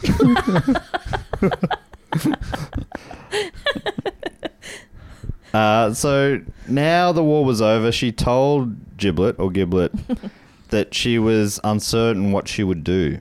Captain Giblet fell for the eloquent, brave war widow and her story, and when she suggested marriage, he happily agreed. It was time to celebrate life after the war. They married in England before setting sail for Sydney. Oh, that's fun. In Australia, where Ethel began her life as Mrs. Daphne Giblet in a weatherboard house Norm built for them. According to Nichols, Ethel really wanted this marriage, this new identity, this new shot at life to work, but she wasn't prepared for how dull life would be in the outer suburbs of Sydney, especially as Norm kept a tight string on their finances. She's like, perfect life, apart from the fact that I'm used to sort of... She's very used to freewheeling lifestyle. Yeah. So all of a sudden being in another country in the suburbs and, I guess living in what is nearly the 20s, I don't know. I'm not sure what it was like, but I'm guessing housewives' lives weren't that But if exciting. she'd held on to that house in Sydney, she could sell it for $80 million Oh my today. God, it would be worth so much. Yes. Wow. So she'd be rich today. What an just saying. idiot. Just saying. Stuffed up there. Stuffed it. Eventually, Ethel convinced Giblet that life in the Sydney suburbs wasn't for her, and he rented an inner city apartment for her to live in, and he visited her on weekends. He got visitation. She's just like, hey, still love you. Just don't want to live with you. Yeah. You can come visit, though. Get me a nice spot a bit closer to town. Ethel wrote to her dad telling him, because the last thing her dad's heard is she's She just was popping over to visiting visit Alec. Alec and coming back. It's like, wow, they've obviously made up. Yes. She's living with Alec now. So Ethel wrote to her dad telling him she met with Alec, which she didn't, but it didn't go well. And then said, but after it didn't go well, I married an Australian and I'm now living in Sydney. Which would have been like, what? What? But you already... Also, doesn't he live quite close to Alec and can probably Yeah, confirm that surely. story did not happen? They're both in the same Alec, did town. you see her by any chance? No, absolutely not. Why are you lying Why are to you me, lying Alec? to me, Alec? You're not like that Billy. How do you know about Billy? I don't know. He's been watching the whole time. So yeah, and she left out the detail of that other little marriage in between. Yeah. She's poor been married Al. twice since he last saw her. Oh my God. Honestly, I know a lot of people say like you love your children unconditionally. I think if this was my child, I'd be like, I don't have a lot of love left. I don't like you very much. You know? Yeah. She's a big old disappointment. Wow, they're strong words from a mother. You made yourself laugh. I'm just picturing you as a mother to a 5 times married war widow. I'm like, I can see it. Honestly, this is disappointing at this point. You're furious. Yeah. Sitting at home in Manchester. So she and her dad started becoming regular pen pals. Her updating him on life in Australia and her on life in England. 3 years into their marriage, hey? Not bad. Not bad. Pretty good. Giblet found the letters and asked who Frank Swindells was. So his name was on the thing. She neatly tied them up at her apartment. Yeah, right. And they were just on a desk. He said, oh, who's Frank Swindells? And she picked up the bundle of letters, ran to the fireplace and threw them in the fire. That's not suspicious at all. No. She's so good at telling stories and getting people to believe them. You couldn't say an uncle. Yeah. She throws them in the fire and goes, sorry, what was your question? I didn't hear it. Did you say something I had to do. Just thought it was- Sorry, is that the kettle? yeah, I thought it was just a little cold in here, you know? I thought we'd get the flames going up a little bit. Anyway, I love you. Can you go home now? It's my apartment. My apartment. It obviously Single bed only. it made him a little more sus. He's like, wait, what's going on? And eventually she came clean about everything, or pretty much everything, including the fact that she was already married before marrying him. Giblet immediately filed for divorce. Oh. Look, fair enough. Yeah. I'd be pretty upset, I think. You're one of my 3 current husbands. Okay. Okay. But, I mean, the Let's- others are in a different country, so they're not a threat to you, We baby. can work it out, babe. Baby. I need my apartment. Ethel then reverted back to the name Daphne Pollard, probably laughing about it, as she did. Such a funny name. And she moved into the stylish Australia Hotel, which which is where that wedding reception was we were talking about Yeah. earlier. Within weeks, she was engaged to another decorated soldier, Captain Midford Stanley Horn. Captain Horn. That's good. That's a good name. He can be in our porno. Yeah. He could be in a Captain Porno. Horn. Captain Horn. Yeah. Captain Porn. Is that Is there anything, Dave? anything No, that's great work. Can you work that in somewhere? Is that Fantastic. something? We'll put that in the script. They had a big, extravagant wedding, but within days, she stole his life savings and fled. Oh my God, Daphne. She headed back. What? Up for a second, I'm like, who's Daphne? That's only the funniest name we've ever heard. That's right. Daphne. So I can't remember because I'm always laughing when I think of it. She headed back to England where she met and married an Australian businessman named George Anderson. So she's left Australia Yep. to go to London Uh-huh. and married an Australian. Yep. And is this marriage number 6 now or 7? I've You'd be lost doing track. better than me. Yeah, we should have kept track from the start. I have no idea. Yeah, it feels like, that feels like in the Because ballpark. then there was also like fake ones just to get the ring slips and then... Yeah, two of the original guys. Then Yeah. that guy Alan. Then the Yeah, well, captain it's 6 or 7. Giblets. Now then the one that she stole. That's Fucking 5. hell. So this is number 6, I think. Yeah, six sounds right. Maybe 7. So she's now with Anderson, and then 6 months into their marriage, she had a baby from one of her relationships back in Australia, naming the child Frank. Again, So, wait. Okay. She's named both children Frank. yes. There are so many names. Her dad's name's Frank. So she's just naming all of her kids Frank. It seems like that, or she's just like, that first one didn't really count. She just doesn't really think about it. Oh my God. It's one, yeah. So 6 months into a marriage, she has... 6 months into meeting him. Okay. Is he like, 6 months? Yeah, I guess that probably would have been a conversation, but he was cool with it and was listed as a child's father on the birth certificate, despite having met Ethel only 6 months before he was born. Yeah, but it was the 20s. They Yeah. didn't know how long Yeah. pregnancy was. They can go for however long. This you know. one was just cooked early. It's Yeah. done. Just a- Ding! not as Ready big. to go. That's That's how good I am. That's how good I am. I can get a 9-month pregnancy done in 6 months. Yeah. You're welcome, babe. You're welcome. The following year, the young family sailed to Shanghai. I'm trying to think. So she's currently, what was her name? Anderson? Yeah, no, Daphne. Is she still Daphne? Anderson. Yeah. And so, but she's stolen the life savings of one of her ex-husbands, Horn. Horn. Captain Oh, Hall. well. So she's got money now as well. She spends it as soon as she gets it, pretty much. Fuck. She steals a lot of money and just spends it real quick. What's the point? Save, put 30% aside, Daphne. She hasn't read The Barefoot Investor, I don't Have reckon. you not? You've got buckets, right? All you want to do All right, is you're putting it all in the splurge account. Yeah. What you need is a bit of a rainy day yeah, situation. you need that rainy day. It's wild how much, that's just people know those sort of things. Yeah. That's, at least in Australia anyway. I mean, I've read The Barefoot Investor. You've read The Barefoot Investor? I've skimmed it. Okay. Ever catch yourself eating the same flavorless dinner 3 days in a row? Dreaming of something better? Well, HelloFresh is your guilt-free dream come true, baby. It's me, Keke Palmer. Let's wake up those taste buds with hot, juicy pecan-crusted chicken or garlic butter shrimp scampi. Hello Fresh. Stop dreaming of all the delicious possibilities and dig in at HelloFresh.com. Let's get this dinner party started.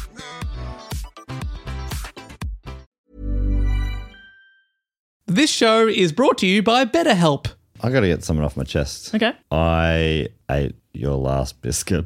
I was saving them for my wedding. That has been stressing me out. I'm so sorry. It feels a lot better to get that off my chest. Keeping things bottled up can affect people negatively, and that had been affecting me. And that's a weight off my shoulders. Yeah. It was delicious. I'm not sorry, but I did take the last biscuit.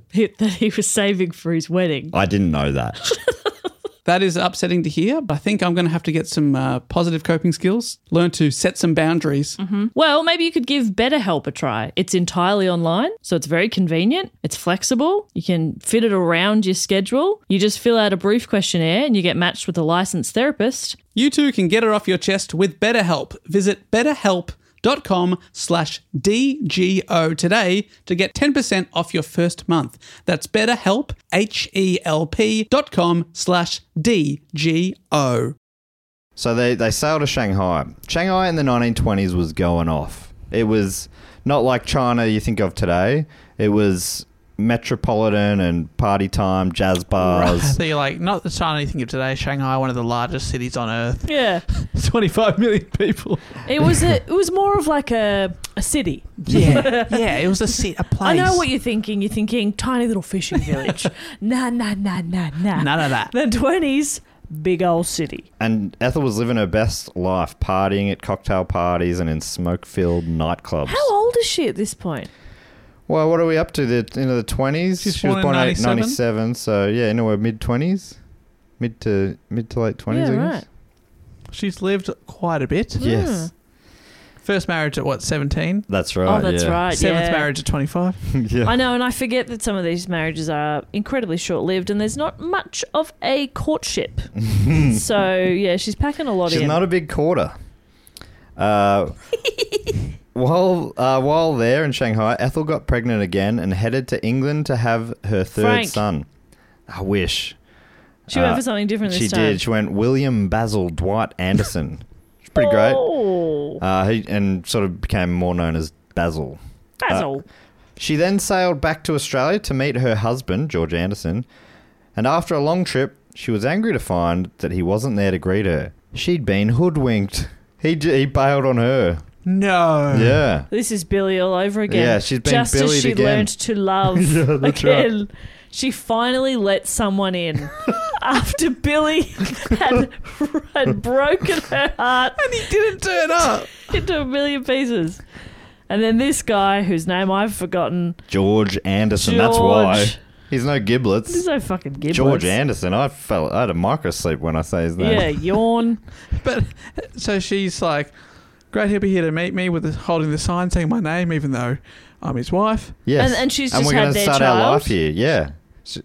And he was on the birth certificate for the first child as well, but this one was actually his child. Oh, that's right. There was So two there. Yeah. she was thinking, they were going to go start a life that she would soon get bored of and flee, but He fled first. he fled first. So honestly, they're a match made in heaven. Yeah, that's right. They could chase each other around the globe. Beautiful. If you flee first, they can't flee you. Yeah. That's so true. Yeah, That's how you protect yourself. That's why I always flee. Never get hurt, you hurt others. That's right. That's why I punch everyone I meet. Straight in the giblets. You do. Punch first or be punched. That's why you're king of the prison yard. Yeah, that's right. According to Nichols, Ethel was heartbroken and angry. A man had made a fool out of her again. Oh my god. And she had nothing to show for it but two young Two children. yeah. Oh. Well, I mean, that's why this one is that, like, she's not normally. Well, I mean, she is stealing all their money. I was like, she's leaving them, but she's not. She is sort of She's taking all their money. life She's savings. lying to them. Yeah, okay. Most of the time, they don't know her actual name. Pretty badass. She's pretty badass. I'm gonna get a tattoo of this bitch. She's my queen. Soon after, Just thinking about that, how the story started with the great granddaughter or whatever being like, I don't know much about great grandma. Yeah. Do you reckon you could look into it? And the Nichols is like, yeah, I've come back with a story. You're reading it going, oh no. Yeah, I don't know if I want to. She's know this awful. story, Yeah. apparently she was. Well, I think she doesn't want it. Her granddaughter was. She did a bit of the press for the book release and Okay. stuff. I think she was like, she did some bad things. She did some badass things too. But she was pretty incredible. What a great con woman. She was living in a man's world. Oh, yeah, it's she an was getting amazing things life, done. yeah. But yeah, so she was fascinated by it as well. But yeah, Nichols was just like, when I was researching it, she just like was obsessed with it for a few years while she was writing it. She's like, she was saying that every time she saw a new thing, she'd yell out to her partner, Greg, you never believe what I've just read. And she's like, after a while, he's like, all right, Yeah. we get it. Yeah. She's a wacky character. Let me guess. She's married someone Yeah, else. that's right. Yes. Greg, you're right. Greg, oh my God, you're as quick as Dave Warnocky. Which is a weird reference. Greg, what's for dinner? Greg would be cooking. Oh, yeah, no doubt about it. Soon after, so she's been stood up. She lands in Australia. By that fucking dog. Billy George. too, I call him. Yeah, that's right. Soon after, she moved in with a man named Mr. Baker. Baker taught her how to drive. Unfortunately for Mr. Baker, though, as soon as Ethel knew how to drive, she packed the boys and their few belongings into his car and drove it away. Holy shit, Ethel. But he's also got a bit of a tear because he's so proud Yeah, of he's her like, because look at how well she's doing. She did a 3-point turn. Oh my God, that's Nailed fantastic. Staying so well within the lines. According to Nichols, soon afterwards, Ethel hired a woman called Maggie to take their clothes away for washing and pressing. Maggie took more than their clothing, however. She completely cleaned Ethel out. The con woman again. All her beautiful jewellery that had been given to her by various men over the years, the gold wristlet watch from her father, her gold and platinum twin diamond engagement ring from Stan Horn, a beautiful memento of that brief Is relationship. she wearing all the rings? And that's not a bit of a red flag Yeah. to any of her new bows. A diamond cluster ring, her emerald engagement ring from Norman Giblett, her engagement ring from George Anderson with 5 large diamonds set into the wide gold band, the gold and diamond bar brooch Norman gave her when they finished their house in Thornley, and a gold fountain pen she'd pocketed on the trip to Australia the year before. She got jewellery just for their house being finished. Yeah. That's Like great. a push present, but for a house being built. Yes. So she loved that sort of stuff. She loved jewelry and bling and that sort of stuff. So she was collecting it as she went. She's a little bowerbird. Yes. Do they like shiny things? Blue things. But imagine if they like gold and stuff and you just have pet bowerbirds that just steal for you. Yes. That's good. That'd be sick. That'd be a great Batman villain. Could I train my dog to Damn you, sniff out bowerbird. gold? Yes. Goose. Yeah. I think he could be a My Batman little villain. thief. Put a little balaclava on him. Oh, fucking hell. That'd be so cute. He wouldn't look any different. You wouldn't know what kind of ears he has. No. Back to Nichols. All her treasures, all her jewellery gone. Despite filing a complaint with the local police, all her treasures were lost. To top it off, she hadn't been able to track down her husband, George Anderson. So she's gone to the police and said, I'm missing 7 engagement rings. All mine, I swear. And He and then just she really was wanted to marry me. still trying to track down George. Couldn't do. This wouldn't happen until years later when she found out he was actually already married himself No. and had other children. Ironically, it turned out he was a bigamist as well. Didn't you say they were a great match? Was that him?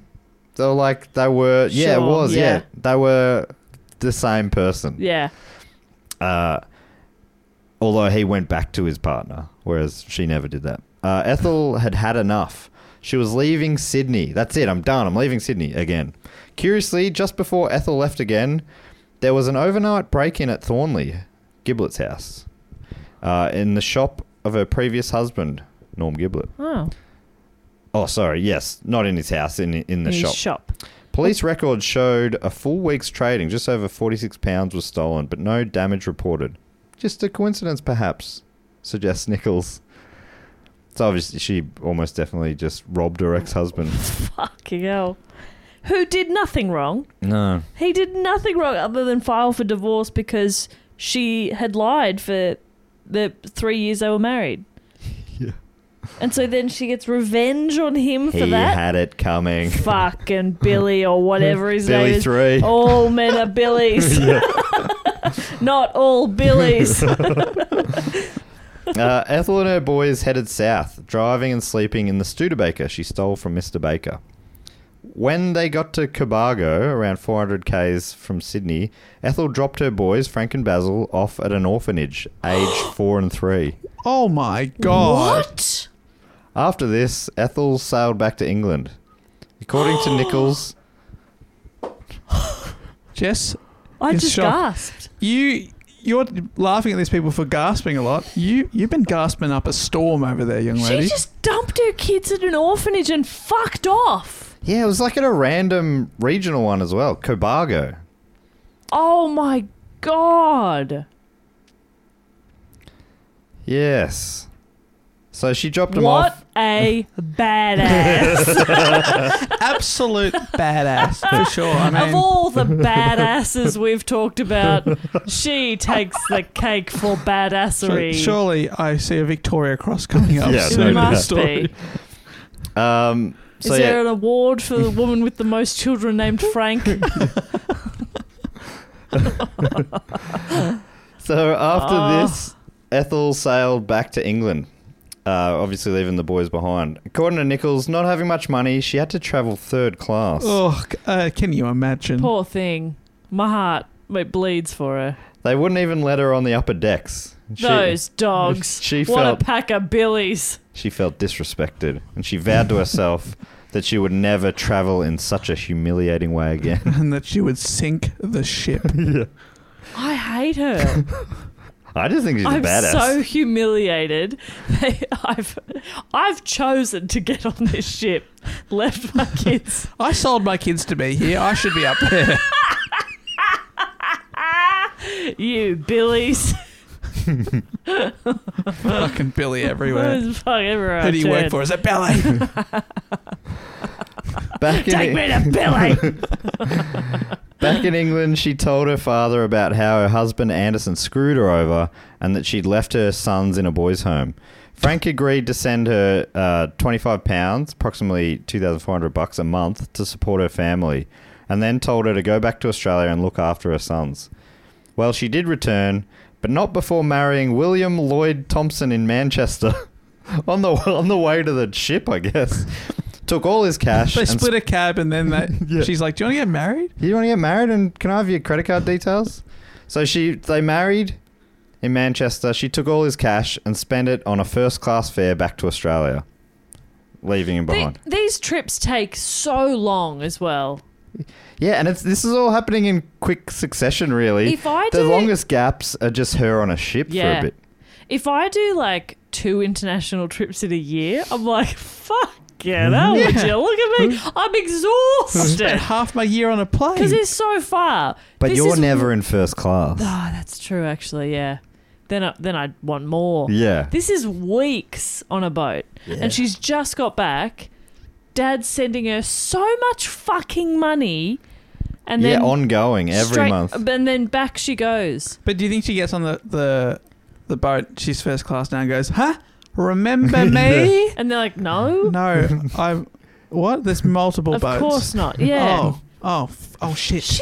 Everything's just very impulsive. Like, no, it's not really thought through. Like, She's definitely not planning ahead at all. You could get Dad's money by just writing him a letter Yeah. saying he screwed me over. Why do you have to go all the way back to London and then come back to Australia?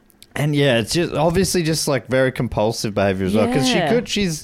she's got access to so much cash, and she has. And I mean, even if she hadn't stolen all that money, she could just set herself up and live solo. But whatever. So I don't want to tell her how to live her life. No. Is husband number 8 Lloyd just on the docks waving her, going, "Oh, I'll be on that boat soon." Yeah. Oh, hang on. How's this? Is a plane come and pick me up and Yeah, drop me okay. off on there? Or I'll catch up to you somehow. Bye, we'll see you there. darling. See you, love. So all of these men that she's marrying is... Sorry, I'm gasping so much now. I've got hiccups. All these men that she's marrying are now also... Like, they can't really remarry because they're married to her. Yeah, they have to figure out how to... And some of them do get divorced or annul their marriages. But yeah, some of them are just... Because I think... Do you need her signature on it? I don't know. I've never been divorced. So you have to So go... one of my proudest achievements is I've never been divorced. Yeah, give it time. Some of it... I think, like, at least they have to go through a long process. And some of it... I know at one point I read one of them got it done pretty quick, but another guy was taking him years to figure it out, going to courts and whatnot. So once back in Australia, she collected her blue Studebaker and drove to Cobargo, where she left her kids nearly a year earlier. She told the nuns she was going to take her boys for a short drive around the countryside, but she never brought them back, sort of kidnapping them. So she couldn't just take her own children Yeah, back? She I had to don't know. trick them into... It sounds like it, or is she just... That's just how she did things. They were like, you can have them. They're, They're your your children. kids. Or honestly, it's rare the parents come back. So we're thrilled to see you. Please take your children. She's like, no. just visiting. They'll be back. Just going for Bring a them little back. drive with the boys. The boys love a drive. Saying hello to the boys. We got 'em, boys. You're coming back with mummy for now. So the family then moved to Elwood in the suburbs of Melbourne. She liked it there, being near St Kilda with the Palais Theatre and Luna Park. It reminded her of Blackpool in England, which she had a lot of fond memories of. Was that the Palais recently? Yeah. Remember we were going to do a live show at the Palais? Yes. Oh, whatever happened to that? COVID. COVID. Yeah, that's COVID. right. There was a podcast festival that got cancelled. Yeah, it's great. Because I was watching it was a Neil Young tribute show, kind of, with some Aussie rock legends in a little super group. And it was great. And I'm like, well, this theatre's so sick. It's so great. And I think Cram maybe mentioned that and reminded me, I'd forgotten about it, that developers were going to knock it down and build apartment buildings there. It's like, wouldn't that be... What a waste that would be. But yeah, apparently it was close to happening. So I'm glad it didn't. Got a lick of paint. It's looking great. But I mean, if you love it so much, you could live there. If you love it so much, why don't you marry it? Huh? That's a good point. And Ethel did. She fleeced that building for all it's worth. So they're now living. She probably in tried to Elwood. fuck Luna Park or something. Oh yeah, That big mouth. That's why it got such a good grin. So she lied about her boys' ages, so they could be enrolled in school. So she said they're older than. She was saying they're older than they are. That one's 17. That one's 15. We're in One of them's well, they're like 4 and 5 now or something. Yeah, they were yeah. 3 and 4. And she's like, they're all good too. Yeah, no, you should give him a job at the bank here. Because she just doesn't want to actually have to look after them. But so if you can send them off to school most of the day, you can do nights and weekends. Mothering, easy. Piece of piss. Piece of piss. So yeah, she sent him to school and then started spending her days shopping.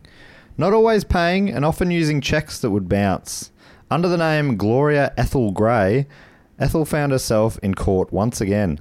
She took the name Gloria Gray based on an American actress of the same name who she was fashioning herself on now. So she obviously, she wants to be a Hollywood star. Yeah. She's never made any sort of effort to go towards Hollywood or do any acting. Is it like now me walking around and being like, yes, I'm Tom Cruise? Yeah. And then Yeah. people going, oh, well, I like the actor. And you're going, yeah, amazing coincidence. Parents hadn't heard of him. Named me Tom. Yeah, that's so weird. Like, to some people, it seems like she's going, no, I'm actually Tom Cruise. Yeah, yeah, and then yeah. other people are like, yeah, funny coincidence, no relation, but we're both stars in our own ways. Anyway, I'll be paying for this in check. Yeah. So after the trial, the jury deliberated for 4 hours before finding Ethel guilty on 2 counts of fraud. But they asked the judge to be lenient in sentencing as Ethel was a single mother. She copped a £50 fine and a 3-year good behaviour bond. From there, she moved to Adelaide as Lady Betty Anderson. Lady. Yeah, she gave herself a title. Betty Anderson. Bit of an upgrade. Lady Betty. Lady Betty. Did you take the kids? Yes, she's with the kids. She's with Childs. And she was also known there as Mrs. Gardner after Joseph Gardner, who she was now living with. So she had a couple of aliases on the go. Ethel started accruing fraud charges after conning various businesses out of goods and services. She dressed posh, told people what they wanted to hear, and was seemingly able to charm anyone. It's a funny thing, like you go, I'm rich. Why would I steal from you? That's sort of the logic, and it worked for her time after time. Yeah. She was kind of rich, though, as well. Like, yeah. She was charged multiple times, but didn't show up to court on numerous occasions. That's a good way to dodge it, actually. Yeah, that's right. Just don't turn up. Yeah. How can they sentence you if You you're can't not be sentenced there? if you're not there. Sentence doesn't count if you don't hear it. They're always like, fuck, they're good. She's so good. He's getting away. Instead of showing up, she just moved. Brilliant. Love that. Foolproof. Geez, crime in the olden days was so much easier. Pre-internet, and you just go... Now you'd be like... It'd just be on every database, photos of her. Goes by... Who knows what name she goes by, Yeah. but a lot of different names. Look, I thought that I would have thought that at the start of the story, but then there's also times where there's like 7 people from like different post offices being like, "Yes, I've seen her That's cash a check." true, yeah. How have they found all these Yeah. people? Yeah, that's or right. landladies being like, "Oh, I've been keeping a little book of notes on this lady." Yeah, what a creep. all these people that are just dying to testify. Yeah. Yeah, true. Just to do something. It was really boring. It was back then. boring back Yeah, then. it was very boring. Well, like we started the story, there were just strangers who wanted to be at the front of this wedding Yeah. of these people. And there were, I don't think I said the line, maybe say it later, but apparently they were all excited as every limo rocked up and guests came out, and they were like, wow, who do you think that is? You know, they didn't even know who they were. They were just like, wow, speculating. Imagine who that I bet could they're be. important. Yeah. Oh my So God. funny. Humans have done some truly amazing things, and then sometimes you're like, why do we still exist? Yeah. Why doesn't a media just knock us all out, you know? One can only hope. Oh, fingers are crossed.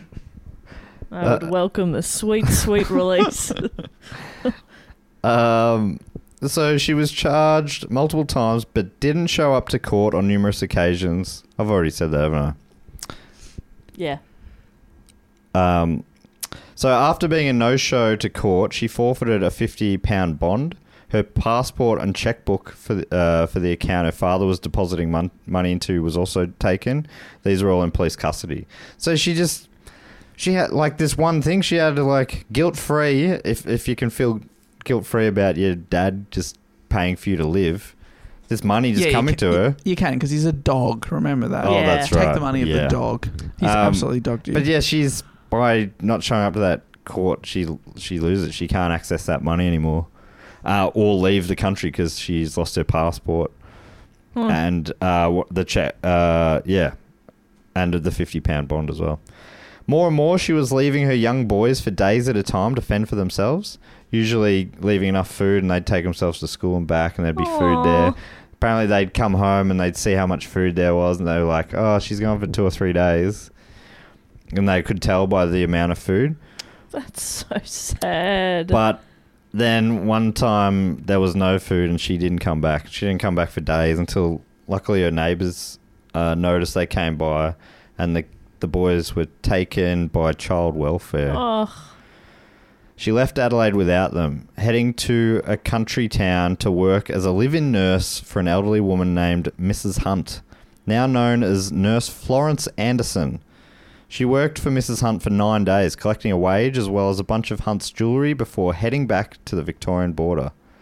This was a thing she used a bit. She had this story, I was a nurse in the war. I love looking after sick people, I love it. That's all I'd like to do. So I'll look after your mum. Where's her jewellery? No reason. I just, sometimes I think, people say laughter is the best medicine. I disagree. I put all of a woman's jewellery on her, and it just makes her feel good. I mean, if you look $1 million, you'll feel $1 million. Yeah. I'm sorry. Which one of us was a nurse in the war? Correct. Yes, me. thank you. So point me in the direction of your mother's jewellery, please. And go, because I've got it from here. I want you to go and relax. Yes. Far away. That's what I'm here for. I'm here to take the pressure off you and off this safe, which the combination is. I'm going to need you to give me a 3-4 day head start. I mean, I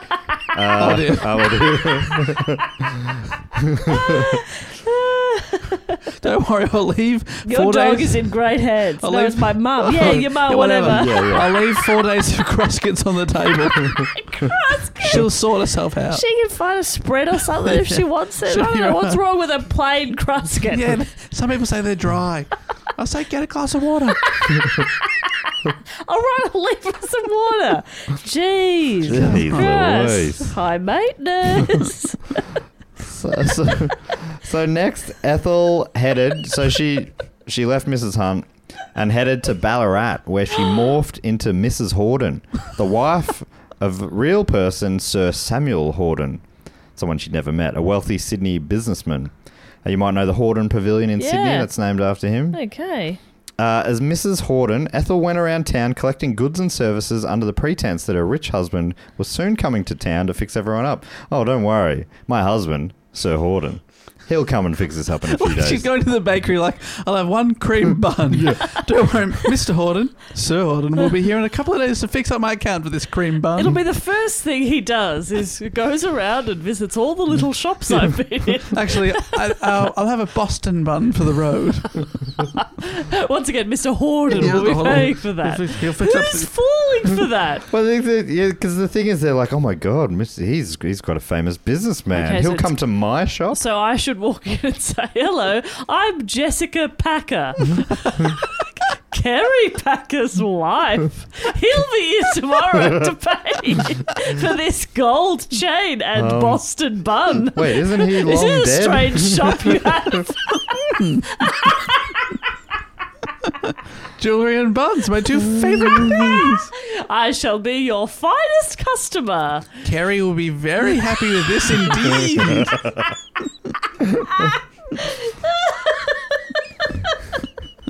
Toodaloo. My son James loves Boston buns.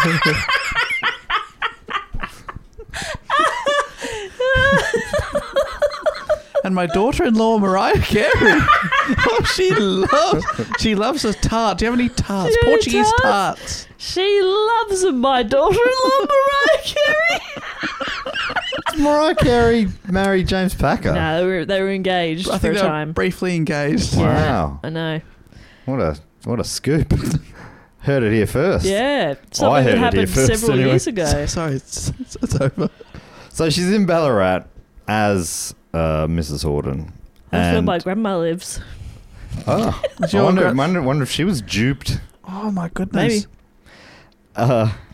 So she loved telling her various backstories to the shopkeepers of Ballarat. Unfortunately, though, she told slightly different ones Yeah. to them all, and they liked telling her stories to each other as well. Amazing that she would think you could get away with that because other people don't talk to each other. Like people, other humans to her just exist. They are completely still and in place when she's not there. And then they come to life when she approaches them, and then she can say whatever she wants and do whatever she wants, and then she walks away and they just little cardboard cutouts again. It's like she just had to tell the same story. Exactly. The audacity and the stupidity is frustrating. Yeah, sometimes these con people we hear about are very, very good at it. And they get better at it. She's not getting better at it. Yeah, normally I feel like they normally haven't been to jail once by this point. But Yeah. she's in and out of court. And then, according to Nichols, in less than a week of arriving in Ballarat, the florist who supplied her with fresh flowers daily, so she's conning this poor woman out of daily fresh flowers for some reason. Why do you need them every day? Put them in water. They'll last a few. I think it's because, she sees herself as worthy of everything. She is Kerry Packer's daughter after all, or whatever she was. So the florist loved to tell the story of the lovely Miss Horden to the milliner, namely that the rich lady had been a nurse in the Great War on the Western Front. The milliner was certain the florist must have been mistaken, though, as her charming new rich client told her she had worked for the War Office and travelled incognito to the continent. The milliner was delighted at having sold an expensive black crocodile skin handbag to such an esteemed person, and was looking forward to receiving the funds from Sir Horden himself. Any day now. when Sir you arrived in Horden's town. coming to Love it. town. I'm looking forward to being paid for this Oh, item. I cannot wait to be paid It's for going this. to be a real honour. Annoyed that the milliner was calling her mistaken, the florist confronted Miss Horden when she passed by her shop the next morning. Ethel assured the florist it was in fact her friend the milliner who had the facts wrong, then immediately set about leaving town, owing money to the boarding house, the florist, the taxi driver, the hairdresser and the milliner. Ethel learned her lesson. Stick to one story in a country town. Fucking idiot. I love that idea of her being like, oh, you've got it right. She's got it wrong. So embarrassing. Anyway, and just running out of the building. Arriving in Melbourne, Ethel was at a loss as to what to do next. So she decided to head to Perth, Western Australia. What? Yeah. Come to Melbourne And then go, well, what do I do next? Well, I mean, first of all, take in the laneways and the coffee culture. How about that? A little bit of art at the NGV. See a game Yeah. at the G. Yes. Sporting capital of the country. Bloody Or at least hell. the state. Without the money to sail first class, Ethel charmed her way into the Governor-General's entourage as famed English opera singer Eva Turner. That's pretty... Okay, I'm impressed by that. Yeah, like the Governor-General, if for people outside of Australia, it's kind of like our king or queen. Is that right? It's our Representative. yeah, representative of the queen. Has the power to sack the prime minister, but that's only ever happened once, right? I'm saying that right? As far as I know. Yeah. Jess's great uncle wasn't sacked. No, it wasn't sacked. He lost his job due to incompetence. Yeah. Okay. Okay. Like an honourable man. Yeah. You got to do an episode on him one day. I would, but I don't understand politics. Okay. So I've tried reading about it and I'm like, what does this mean? We should get like Tom Ballard in to do an episode about it or something. That'd be great. Some real... Oh, I'll still do the report, but I'd need somebody to, like Ballard, to explain everything to me. What so did that Labor sentence mean? is one of the major parties. Is that right? So she conned her way onto the ship with this story. She's opera singer Eva Turner, a real famous English opera singer. When on the ship, she found an empty cabin and travelled first class as Turner. So luckily it was just an empty cabin. She's like, I'll take that. Now, can you see any possible issues here? The real Eva Turner. The real Eva Turner. Or they're going to ask for a bit of entertainment. Yes, exactly. From the real Eva Turner. The real Eva Turner's right behind her. She's behind you. Going, So they do. They go, oh, so what an honour to have a famous opera singer on board. Please, would you do us the honour of singing for us? Now, I think you would just say that you are recovering from something. But I'm on vocal rest. But I also think that she is wild enough to go, all right, I'll give it a crack. What I would do is I would go full diva, because I'm not wrecking my own reputation, am I?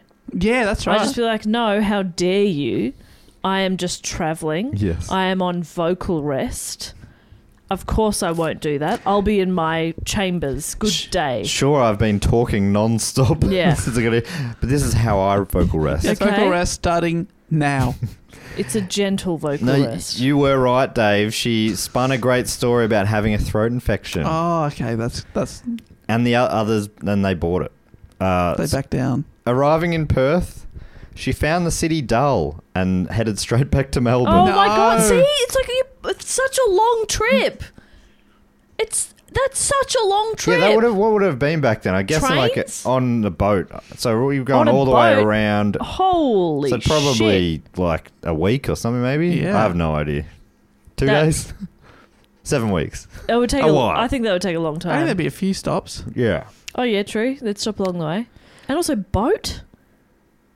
Is that the most direct? Oh, it's a long time ago, I guess. Sure, now we can fly. Even that's cumbersome. Honestly, I would have just flown Jetstar if I was her. Yeah, But then no first class. no first class, You con your way into first and the class. time difference is a bit, really Gets the gets red you, eye? doesn't it? No, yeah, yeah. bloody hell. According to Nichols, again using her movie star name, Gloria Gray, she plied her trade in only the best establishments, cashing checks from a bank account she had opened with only £1 and obtaining numerous luxury items. When things got a bit hot in Melbourne, she dyed her hair a different shade and travelled up to Sydney. Under the various names of Florence Dunkley, Elizabeth Gardner, Elizabeth Anderson, Elizabeth King, Lady Betty Anderson, Anderson, which is my favourite, Florence Anderson. So good. Anne Durson. She's just at this point. She's begging to be She's mocking questioned. them. Yeah. Absolutely. My name is Anne Durson. Okay. Oh my God. You look a lot like Lady Betty Anderson. No. No, Well, a lot I'm of people- Anne. No relation. Dyson. No relation. People get us confused sometimes. No, I'm Anne. Dyson. Dyson. My surname is Dyson. But also, the list hasn't ended. She also went by Florence Dyson, Gloria Gray, and Pamela Pilkington. And she took Sydney by storm, passing valueless checks from the city to Ryde and the quieter northern beach suburbs, all new areas for her. So she was being clever in that way. She wasn't going back to areas she'd worked in before with other names. She even managed to convince one gullible jeweller that she was Mrs. Fingleton, the wife of a member of the Australian cricket team. He happily gave her a large cameo brooch on credit, never to see the delightful cricketer's wife or brooch again. Soon she was on the move again, as she always was, heading south. She stopped by Goulburn, which is where Bron Liversey, who suggests this topic's from. That's right. Maybe, I don't know, maybe met a guy and had Bron's who knows? dad or something. Goulburn, of course, being the future home of the big Merino, which we mentioned semi-regularly on this show for some reason. There she was arrested for evading taxi fares. Luckily, she was arrested under the name Gloria Gray, which was a name she hadn't used much in New South Wales, so they didn't realise she had a large criminal history and was granted bail, after which she did a runner back to Melbourne. So this is the beauty of all her different names. Every time she's arrested, they're like, oh, you've got perfect clean behaviour. record, Yeah, this is my first defence officer. We don't even have any record of you, so you're obviously a model citizen. Yeah, you're all good. Not even a birth certificate. Never heard of the surname Dyson before. It's beautiful Beautiful name. for a boy or girl. Boy or girl. Dyson. Another of her popular aliases at the time was Judith Anderson. The real Judith Anderson was an actor only 7 months older than Ethel and was recently working in the UK opposite legendary actor Laurence Olivier, one of Ethel's favourites. Now, I mean, okay, the small flaw in the plan of picking a famous actor is if you're aware of who the actor is, you probably are also aware of what they look like, right? Yeah, that's right. And it's, so it feels like surely you want to have names that aren't memorable as well. Yeah. Yeah. But I guess if they're fake names, it doesn't really matter. But yeah, it's strange. As Judith, Ethel stopped in at Albury on the Victoria-New South Wales border and cashed a dodgy cheque for £20, about $1,000, with an unsuspecting shopkeeper. She loved the thrill of fooling people and believed that if she did a good enough job, the people she conned would be too embarrassed to tell the police. Days after arriving back in Melbourne, though, Ethel was recognised by a saleswoman who she'd previously conned. The police were notified, and Ethel was arrested. According to Nichols, Ethel was headed back into the court system, this time in Victoria, with 25 different charges of acting under false pretences against her. It seemed that there are at least 25 people in Victoria who weren't too embarrassed to tell the police about how they'd been duped. The case was heard in the first week of June 1934. So she's now 37. Is that right, Dave? Yep. She's so young. With Florence Elizabeth Ethel Anderson being charged under the name of Gloria Gray. After laying down the foundations of her story, her lawyer tried to turn the blame onto the shopkeepers, telling the judge that they should expect little sympathy from the court. These tradespeople were as much to blame for having given her credit as she was for having passed bad checks. The judge, who somehow also happened to be Ethel's lawyer's father, agreed, saying he never ceased to wonder at the gullibility of tradespeople in the city, who accepted good appearances and manners, and who were ready to give credit and cash cheques without first making proper inquiry. He thought they were to blame for their gullibility, but qualified this by saying he did not think they should be exploited. Ethel was found guilty of 10 of the original 25 charges and sentenced to 6 months in Pentridge prison. No, it's wild that... Is that the thing that is allowed where a judge is ruling on it? Surely not, right? No. But you still got 6 months. So Pentridge, for people from Manchester, that's our Strange Ways. Yeah, that's right. Yeah. So a few well-known Pentridge inmates from over the years include Ned Kelly, who we just did a report on years back, Mark Chopper Reed, Squizzy Taylor, and Ronald Ryan. Ryan, do you know the name Ronald Ryan? Yeah, was he the last person? Yeah, that's right. He was the last man executed in Australia. But I didn't realise this. He was hanged in D Division of Pentridge. Yeah. On the 3rd of Feb, 1967. So, yeah, I knew he was the last guy executed, but it feels quite recent. And I didn't realise it happened, Just up the road. 5 minutes from where we are right now. Yeah. Pretty cool. I know how you love being involved in a story. Every time she comes back to Melbourne, my heart is a flutter.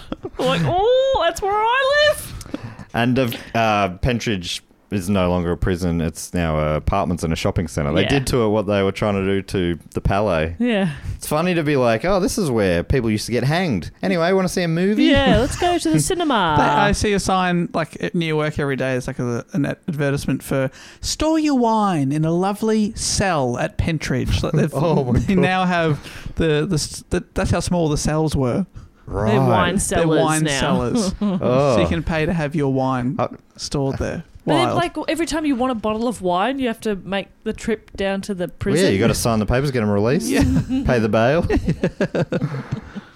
What do you call it when a suburb goes from Gentrification? I've never heard of a bigger example of gentrification than prison cell to wine cellar. Yeah. That's incredible. During her time in Pentridge, Ethel had an altercation with a fellow inmate, which left her with a permanent limp. Oh dear, Jess, was that you? Yeah. Betty, I you took her as shaked her soon as in the hip. she walked in. Get ready, shaken. Get ready, shaken. That's what I said. That's my catchphrase in prison. Huh? Have you seen that movie? Shawshank Redemption. Shawshank Redemption. It's a Shaw Shiv Redemption. Yeah, Shaw Shiv. It's called something. Anyway, I'm going to stab you now. Can't remember what it's called. It's pretty good. Pretty good though. Pretty good, though. I like Check it out. Andy If you Dufresne. recover. I love Morgan Freeman. Hello, I'm Jess. Sorry about the shaking. Oh, if she was around now, there's some of the names she'd be using. I'm Morgan Freeman. Yeah. Andy Dufresne. Andy Dufresne. Beautiful name. Shank Freeman. Shankterson. Free man. So leaving prison, she once again headed for Sydney with the plans of then heading back to England. But she was broke, so in the following 3 weeks, she duped 3 more victims, posing again as nurse Florence Anderson. Within days of arriving and telling her war nurse stories, she was gone with their cash. Oh my God. Once in Sydney, she found the newspapers filled with stories of the Australian cricket team heading over to England for the European summer. It was the 1934 tour, Don Bradman, and they went over and ended up, spoiler alert, but ended up, the Aussies got it done in the Ashes over there. The Aussies, they got it done. They brought it home. They brought it home. Well, I don't know if they were allowing us to bring it home still. It's that weird thing where England's like, no, the trophy's too delicate to travel on your little boat, so we'll keep it here. Do they even give you though a ribbon want or it. something? They give you a little ribbon, Oh, yeah. that's nice. I like that. I love a ribbon. Easy to store. Put that in a drawer somewhere if you want. So Ethel read that the team were heading over on a ship called the RMS Orford. She packed herself ready for the trip and boarded the ship without a ticket, planning to just talk her way onto the journey like she had done on the ship to Perth. And this is just because the cricketers are going over. Yeah, she wanted to go back to England anyway, but this is also like getting there with the, she's always wanting to be in there with the society set or whatever they. Well, what's her lie? I'm Don Bradman. Yeah. Okay. Hi, Donna Bradman. Call me Don. So she boarded the ship, and was swiftly ejected. Into the sea. It happened really quickly, like out of a cannon into the sea. They put her in a seat and ejected it. Yep. All right, this way, madam. Kadoosh. Undeterred, she jumped on the next ship that was heading to San Francisco. Just another place. She's like, that'll do. She had a little bit more success, once again posing as the opera singer Turner. But she was found, within a few days, she was found out and turfed from the ship in New Zealand to waiting police officers. As she was being escorted from the ship, she said to the captain, I will not be recommending your ship to my friends. You don't have any friends. That's a good line. She doesn't have any friends. She only has ex-husbands. The shipping company didn't press charges and she was shipped back to Sydney. That makes it sound like in a packing crate or something. But and then when she got off in Sydney, the press were there and she was loving it. They're like, well, how'd you get on and what happened? How did they treat you? And she was like loving telling her story to the journalists, which seems like not clever stuff for someone who's trying to evade being noticed and stuff. Do you want my picture taken for the paper? Sure. Show everyone the con woman. Yeah. Okay. Here's my many names. Next, she went to Brisbane, and then when she arrived, she met Mr. Balfour, She soon moved in with him and began calling herself Betty Balfour, or Lady Betty Balfour. A lady bit of Balfour. Both of those names were names of real famous people at the time. Unfortunately, Mr. Balfour was a bit of a violent Burke, and after he hit her, Ethel decided it was time to move on, taking his checkbook. That one felt pretty good. Reading that one, I'm like, yes, Yeah. Ethel, fucking take that checkbook. Fuck that guy. She headed back to Melbourne. She Oh must my be in transit God. between the eastern capital cities of Australia more than anything else in her Yeah. life. I think she's been in Melbourne more times than I have. That's right. And I was fucking born here. Beautiful to arrive here back in Melbourne. So when she was in Pentridge, she had a tip that there was this dodgy justice of the peace if she ever needed forged documents. So she went back down to Melbourne to meet this guy. They weren't able to say his name in the book. They gave him a pseudonym, but so obviously He was dodgy. He was a legit guy, and they, for some reason, still aren't able to say his name. Wow. For a large fee, he organised her a fake birth certificate so she could apply for a passport and head to England. She now had a new name, Pamela Judith Eve Harvey, and a new age, 29. So she dropped 9 years. Nice. Apparently, when she on the next trip, someone was like visibly shocked at her age. She had to laugh it off. That's brutal. Yeah. Oh, that Yeah, hurts. that hurts. 29? What? They gasped. Oh my God, Who are you kidding? you are decrepit. Oh my God, you've lived. Oh my God, I'm going to get you on a skincare routine. This is not Your right. face is fucked. Have you heard of sunscreen? Oh man, I would have said 45. You look terrible. Oi, Meryl, come over here. Look at this freak. You 29 are leather. Show her the passport. 29. I've seen hairless cats that look younger than you. Oh, the wrinkles. Oh my gosh. Who do you think you're fooling, you stupid woman? Anyway, pleasure to meet you. Yeah, great to meet you. So she I'm king of the moon. See how stupid I sound. so as Pamela Judith Eve Harvey and a new age, she I literally can't remember her real name. Nah, Ethel Ethel. Beavers. swindles. Ethel's. Of course. Swindles. Of course. So she was ready to head back to England, apart from the fact she didn't have enough money to travel there first class. So if she didn't have enough money to travel there first class. Great, so you just go third class is what you can afford. It's the honest way. No, instead she went to New Zealand, Oh, okay. which is where she could go first class. According to Nichols, on the ship to Wellington, Ethel befriended Mr. and Mrs. McTaggart. McTaggart formally introduced Ethel to the guest speaker, Mr. William Corradine. At 55, he was 16 years older than Ethel and 25 years older than her alias, Eve. A single civil engineer, he had recently sold his share of a Ceylon tea plantation and was heading back to Britain to undertake some consultative work at Whitehall before officially retiring. What kind of work? Consultative? Oh, that was just fun to listen to. Yeah, how would a normal person say that? No, I think that's right. It's just it was a joy. Consultative. It feels like I added a syllable. Yeah, that but can't be right. Maybe some consulting work. yeah. Nah, consultative. I'm quoting direct from Nichols here. Dave, have a go. Try saying it though. Consultative. How fun was that? It is fun to say, and I must say, Nicholas does like to add a little bit of flair to, Yeah. to She's good. There's- stories, words. love it. Yes. I Big love fan her of too. Nichols. Big fan Holy of shit. Nichols. What a story. I want to read this book now and I know everything. Yeah. You know? It was. I've been listening to it, reading it in the day, and then listening to it at night. Sort of catch it. I'll listen to it at night and fall asleep. So I'm like, all right, I'm gonna have to read that to catch it up. But so he was undertaking some consultative work before retiring.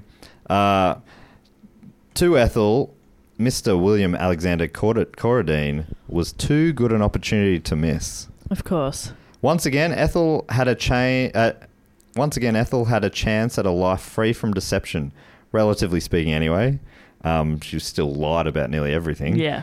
She told him her father had been a doctor at Harley Street, but had died 2 years before she embarked on a world trip, and she had nursed him through a long, horrible illness. Her mother, a member of the Coates Cotton dynasty, same it's still Cotton, just a Yeah. different family. A more famous one, I guess. Had also died when she was quite young, so they had something in common. She had never married or had any children. All of that lies, obviously. That's I mean, she's married so many times, and Yeah. she's dumped a couple. She's dumped three children. Kids. Yeah, and those two were just taken by child services. It seems like she never looked into That's what happened to awful. them. Why take what? Yeah. Yeah, they were probably better just being left at the orphanage. Yeah. Maybe. Why did you have to steal them from the orphanage and then just abandon them? So yeah, it's so much information in this new relationship she's about to have that she has to remember. Yeah, it's exhausting. She told him she was keen to head back to England and settle down with him if he was interested. Nichols continues. Mr. Corradine was delighted, and on the 27th of February 1935, they were married at his uncle's parish church in Rotorua. With a fresh marriage certificate, Eve Corradine, née Harvey, applied for a new passport for a new life. They set off for England, and Ethel was content. She was invited to all the best Chelsea social occasions, had a rich, respectable husband, a beautiful home she could entertain him freely, and then life took an unexpected turn. At nearly 40 years of age, although her husband thought she was about 31, Ethel found out that she was pregnant. William was ecstatic. He was going to be a father. Ethel was not nearly as excited. Ethel Mary Corradine arrived on the 22nd of September 1936, but sadly died only a few weeks later. Mr. Corradine was heartbroken. Filled with grief, his health and spirits deteriorated, and he officially retired. Ethel wanted to sell the house, saying it was filled with sad memories, and that they should move somewhere more gay and start again. But all William wanted to do was stay indoors and mourn. So Ethel took off to the French Riviera. She had always wanted to live in the playground of the rich and famous that she'd seen again and again portrayed on film. So she left him there to mourn. She went to party. She partied in the casinos of Monte Carlo and Nice. She wanted to be noticed and accepted into the scene, but she struggled to make an impression, even with her storytelling, which was everywhere else was very good. Yeah. But there, she felt like a small, dull fish in a very big pond. Instead of becoming a mover and a shaker in the Riviera, all she succeeded in doing was gambling away all the money her husband had given her for the trip. After her third request for extra funds in a month, her husband asked her to return home. But unbeknownst to him, she didn't even have enough money to travel back. Despite trying her normal cons, the people of Nice found her ploys transparent. They're like, we know what you're doing. Yeah. If you're not going to pay up front, fuck off. Yeah. Luckily, she was able to spin a tale to her hotel manager, who lent her enough money to make it back to England.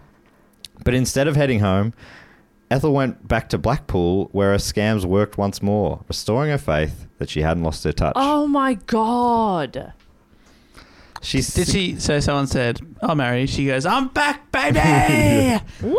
Okay, that's a weird response. She successfully hoodwinked people out of goods and services around the country. So she started travelling around hoodwinking again and conning. Just leaving her husband mourning in their house. That's so That's sad. awful. Until in early July 1938, when she was once again busted, this time for using worthless checks.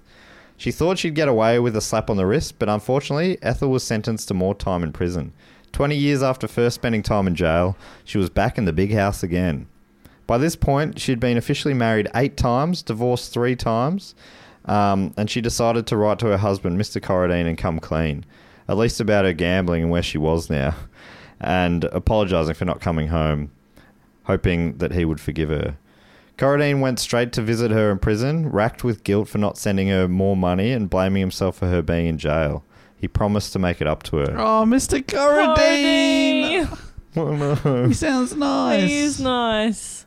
Together, they bought a home in Blackpool and, at Ethel's request, set her up with a business, a stall selling artificial flowers to tourists. She's like, I wanted someone to keep me busy. I want a business. So, she became a flower merchant. So was Ethel finally ready to settle down for real? No. In the summer of 1942, she met a man named Thomas Livesey. I don't know if that name rings a bell. No. There's been so many fucking names. Ethel soon asked the wealthy businessman to the movies. From then on, they met regularly. Ethel felt she had her next husband lined up. Oh my God. What about Mr. Corradine? Well, yeah. This is so she had him lined up despite the fact that both she and he were married to other people. Scandalous stuff. Livesey was loaded. He'd inherited a family fortune worth more than $7 million in today's money. Ethel told him she was still with Mr. Corradine out of loyalty, as his health was now steadily failing, and had started failing since the death of his daughter. And it sort of, yeah, it seemed like he was dying. Soon, Ethel and Livesey were going on romantic trips together to the Isle of Man. In 1943, they stayed at a hotel owned by Ellen and Leo Kane. Sound like landlords. Yeah.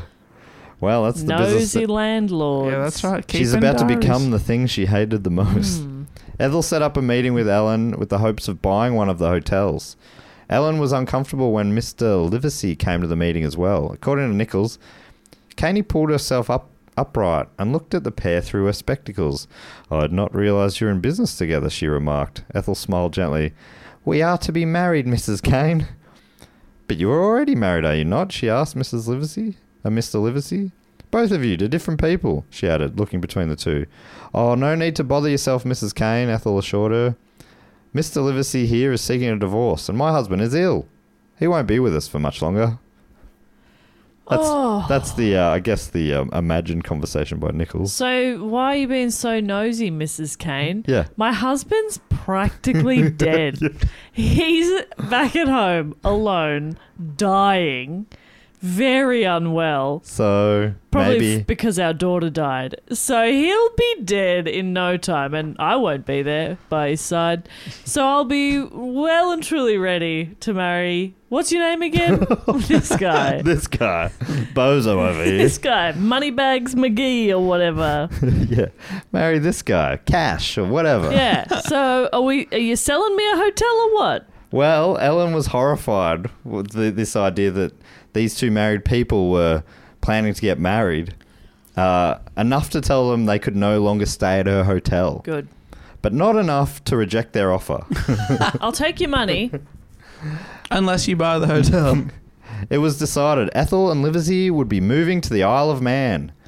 Now, this is all happening while Corradine's... Corradine. Yeah, I know. Corradine, my heart bleeds for you. Oh.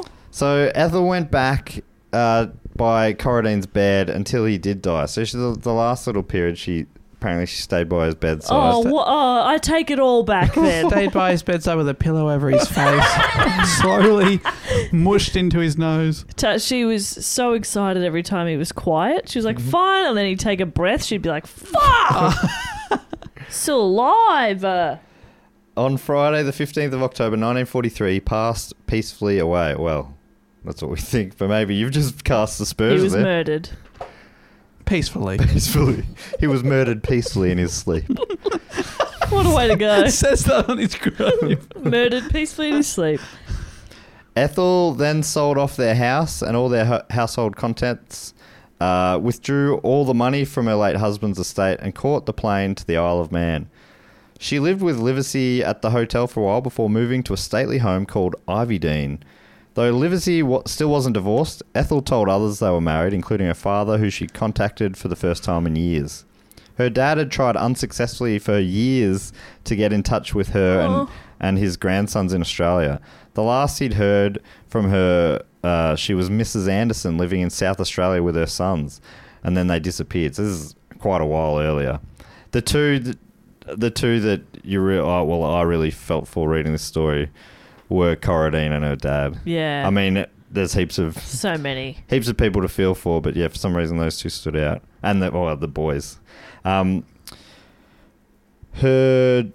yeah, he finally got back in contact with her, and Ethel wrote a long letter from her new home at Ivydene, apologising for the gap in communication, saying she had simply been too busy. What? She caught him up on what she'd been up to, though. When I say he got in contact with her, she got in contact with him. According to Sorry, Nichols, I've been far too busy. Anyway, don't know where the kids are. no, she told him they were in at Geelong Grammar, which is a lie. Which is like a very prestigious school. Yeah. Very expensive. Yeah, that's right. So she's Boarding school.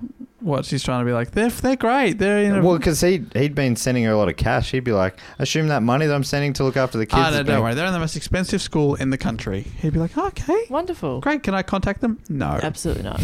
Please don't. They won't remember you. I'd change their names. You can contact them, but they've got different names now.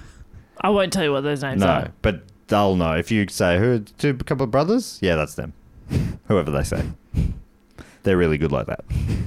According to Nichols, the return letter was filled with a father's love and concern. Oh. He was delighted she was well and living so close compared to Australia, and hoped his grandsons were doing well. He had sad news, though. Her eldest son, Frank Carter, had been killed in the ongoing war, and her mother had passed away just months before, and he was in the process of selling their family home. The news of her sons and her mother's deaths did not overly sadden Ethel, but she did miss her father. Perhaps he would like to join them on the Isle of Man, she suggested, sorry. Is she the worst person you've ever heard I of? think maybe, yeah. I'm not that saddened by the death of my son. Well, I mean, this is according to Nichols. She didn't... I don't exactly know how she this gleaned is that the kid information. she abandoned from Yeah, so maybe that's days why. old. So I'm going to say she wasn't all that moved. So in March of 1944, Ethel's father moved to the Isle of Man. Showing him her life there, he was pleased she was so happy and successful. It sounded like he was a proud dad, despite everything. And Dad! But if you've brought Dad along now, how are you going to fuck off suddenly? Oh, because she's going to. She doesn't give a shit about anyone except herself, so she's she'll going to ruin this. abandon Dad. She'll He's ruin moved this. there. sporadically, she feels bad. She misses her dad, so I guess she's like, I want to be with my dad, and then she's not really thinking about how he feels in the large gaps in between. Yeah. Because she's very busy, though. That's right. She's very busy. She's very, very busy. That was one of her names at one point. Ethel Bisley. Hi, Ethel Bisley. According to Nichols, both she and Mr. Livesey noticed that he had become a bit fuddled, and on Mr. Livesey's advice, Ethel suggested to her father that Mr. Livesey become his power of attorney and manage his affairs, and all the paperwork involved with selling his home and 2 other properties in Manchester. Mr. Swindells agreed and signed everything over to his new son-in-law. The only cloud in Ethel's sunny sky was the fact that Thomas Livesey's wife refused to give him a divorce and was threatening to take him for everything he owned. In the meantime... So, and they've just handed that man control of her father's. Hey, so my sort of partner I live with is about to get sued for everything he owns. Also, Dad, can you hand over what you own to him? He doesn't seem that smart. But they think this through, sort of. In the meantime, Ethel changed her name by deed poll to Florence Elizabeth Ethel Livesey. Hang on, what if she just changed her name to his wife's name? Oh, yeah. Then no need to file for anything. Now you're 2 steps ahead. And then quietly get her drunk and make her change her name by deed poll to some other bullshit. Yeah. One of her many bullshit. Maybe Anderson. Yeah, she can have Anderson. That's yours now. You're welcome. I I gave don't you the need it. best one. Yeah, that is easily the I best came one. up with that myself. You could have been Daphne, but I Yeah. gave you Anderson. Could have been Daphne Anderson, but I gave her Anderson. I gave you Anderson. Sorry, Anderson. Listen, I beg your pardon, I didn't pause. So she's changed her name by deed poll. This is back to Nichols. This was the first stage in their plan to protect Mr. Livesey's assets from his wife and children. And by the end of the month, all of his assets, including 5 investment properties, worth over nearly $500,000 in today's cash, which is funny because the same land would be worth like $1 trillion. Yeah. But somehow property prices have gone up faster than money prices. I'm not an economist. I'm sorry if I said it wrong. No, I think that was right. Sounds right to me. So she had control of all this, and this was to keep it away from his wife, who wanted to get it. In the meantime, Ethel was living it up, partying, travelling, and shopping. In less than 6 months, she managed to spend more than £6,000, over $380,000. Jesus. Just partying, travelling, shopping. Great. So, hey, your wife's about to get what she deserves from you, and give it to me, and I'll spend it all. Yeah. Yeah, she's like, no matter whatever the amount of money's coming in, she always finds a way to spend more than that. Amongst her partying, she met a movie maker from the Pinewood Studios. She was starstruck when she found out he was in the biz. And she loved the cinema. They talked about his latest script idea and how there was trouble with raising funds for the film. So Ethel said, look, I'd love to be involved. I'll help you out. I'll raise the money. To raise the money, they sold one of her father's properties at a bargain price. But instead of passing the money on to the movie maker, as soon as the money hit their account, Ethel started spending it on other things. She was living it up and spending it up, but despite now being loaded, she was still spending more than she could afford. The movie producer returned to the aisle and was drunk at a dinner party a month or so later, and he was upset that Ethel never came through with the movie money, and he told everyone in their social circle that he doubted Mrs. Livesey could lie straight in bed, saying he thought she was suffering from delusions of grandeur. She suffers the same malady as Adolf Hitler, he declared. Oh. I mean, I don't like this woman. But are we going straight to Hitler comparisons? No, it's a bit of a... That's a stretch. It's a bit of a leap there. He's killing a lot of people. Maybe, I don't know, Dave, is this before Hitler was that bad? What time? We're in World War II, God damn it! No, I think he was already that bad. He was saying, Adolf Hitler, you know, the student artist. Yeah. Have you seen his watercolours? They're fucking horrific. And she's worse than that. She's worse than that. Her watercolours are all right. I've muddled my metaphor a bit here. Whatever. I'm She's a quite liar. drunk. She's a liar and She's I'm a drunk. liar. For new listeners, when I said to ask Dave if this was No, before it was that bad, that was you saying that. I was referencing when Dave Just going to turn suggested down that Matt's microphone here. Yeah. years ago, Over this and one. yeah, for quite a while after that, we called him a Nazi. And, Not sure why you have to bring this up again. I request Yeah, this we've to been be, going for 2 hours and 20 we don't minutes. have time for this. I request this be struck from the record. Thank you. So he's drunk. This guy, this movie producer, who we don't even know his name. He's going around going, she's no good. She can't lie straight in bed. Has he gone back to the Isle of Man just to besmirch her name? I think he was already kind of in that scene, but Okay. yeah, at a dinner party, things got out of hand, and he got a little loose-lipped. I don't get she can't lie straight in bed. Yeah, I don't get that. Yeah, What does that means, mean? It means she can't tell the truth, but Can't lie straight yeah, in bed. does it? She can't. Yeah, wouldn't it be she can't? She can lie. Yeah, Yeah. it's too late. I don't get it. It's too late for these questions. It's after midnight, Jess. Did you realise that? Yeah, I realise. Hey, we're on the home stretch. Don't worry, we're coming home strong here. How many more lives could she possibly ruin? Oh, she'll find a way. Dave, She's ruined mine. Can you explain the can't lie straight in bed? Is that the saying? It is a saying. I've never questioned it before. me either. I've understood what they're trying to get across. I just don't get it. But when you talk about them lying straight in bed, They can't lie straight in bed. Are you supposed to just lie, like, completely straight in bed? I think just, talking straight. But they're saying, but the lie part Yeah. is what confuses it. Yeah. Is it lying down or is it lying, like, not telling the truth? Phew, some sort of paradox of a saying. yeah, she can't truth straight in bed. That doesn't make sense either. I look forward to the tweets explaining this. I don't. I genuinely do. I won't know genuinely what do. you're talking about, though. We are recording this ahead of time. I will have no idea, but I'll enjoy it. Start it with, by the way, if Yeah. you want to know, Provide. the phrase lie straight. You know what? Don't tweet me because I'll Google it just after we finish. Yeah, we'll figure it out. So Ethel stormed out. She's been besmirched at this dinner party. She storms right out of there, leaving her sort of husband, Livesey, behind to make apologies for the both of them. The next day, the producer offered an unreserved apology after she threatened to sue for libel via her lawyer. Ethel was ready to flee again. Getting ready to leave, she came across her dad and told him she was leaving to see her boys back in Australia, who were studying, of course, at Geelong Grammar. Oh my God, her dad's just like, I'm so happy to hear that. Yeah. Though in truth, she had no idea where they were. On top of having Livesey's fortune in her name, in preparing to leave, she also cleaned out most of her father's money to take with her, Oh, you piece of shit. leaving just enough to cover his nursing costs. Don't look at me like that makes it better. Makes it slightly better. But She's awful. He's done nothing but be yeah, I know. It's way too kind to her. Heartbreaking. As she's just been a complete piece of shit. Real Burke. And you know what? He's been a bit blinded by, a father's love. But I hope if I'm ever a father that I'll be able to see through that kid's bullshit.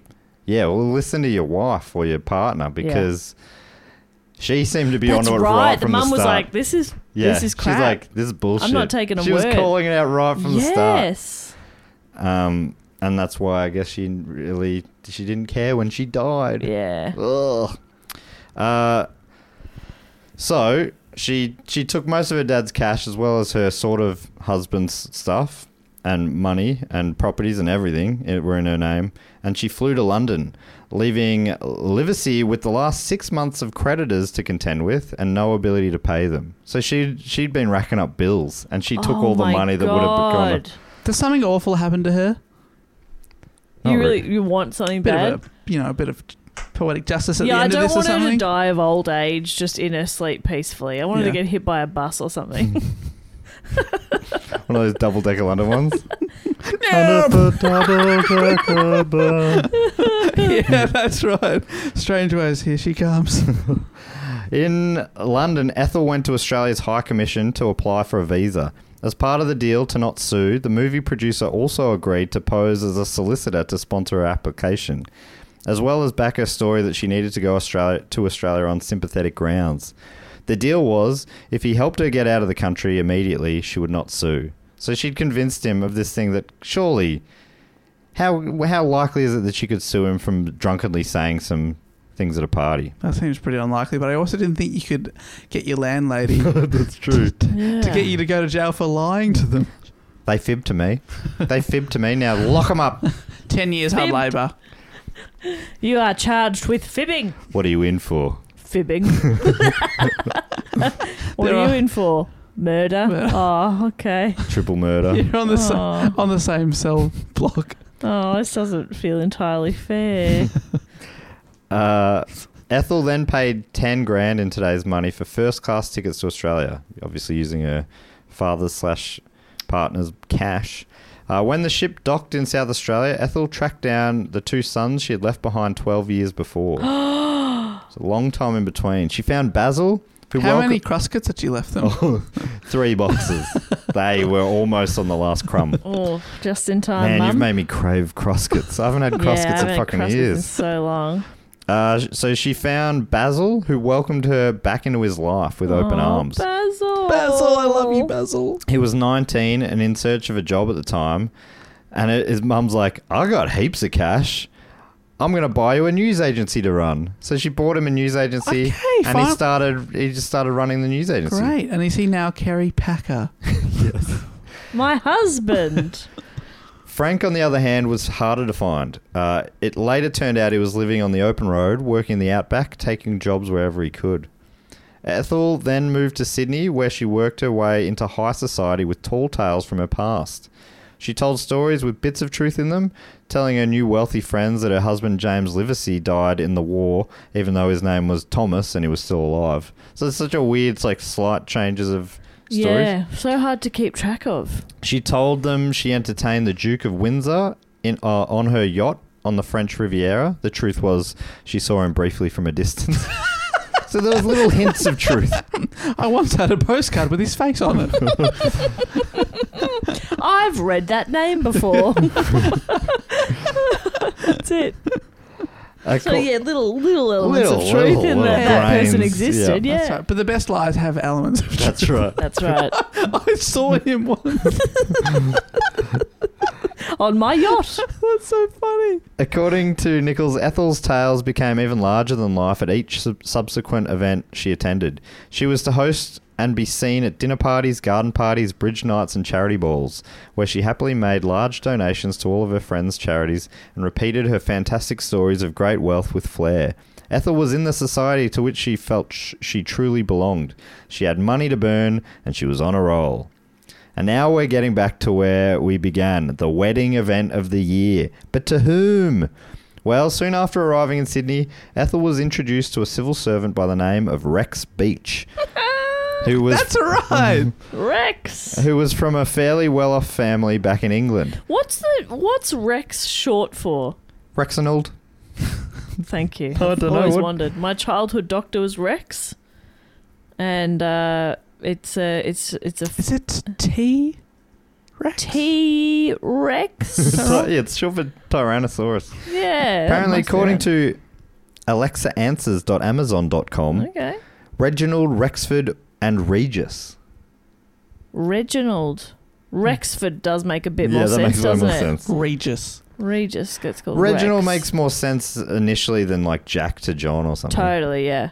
Even though I watched a TikTok recently explaining that.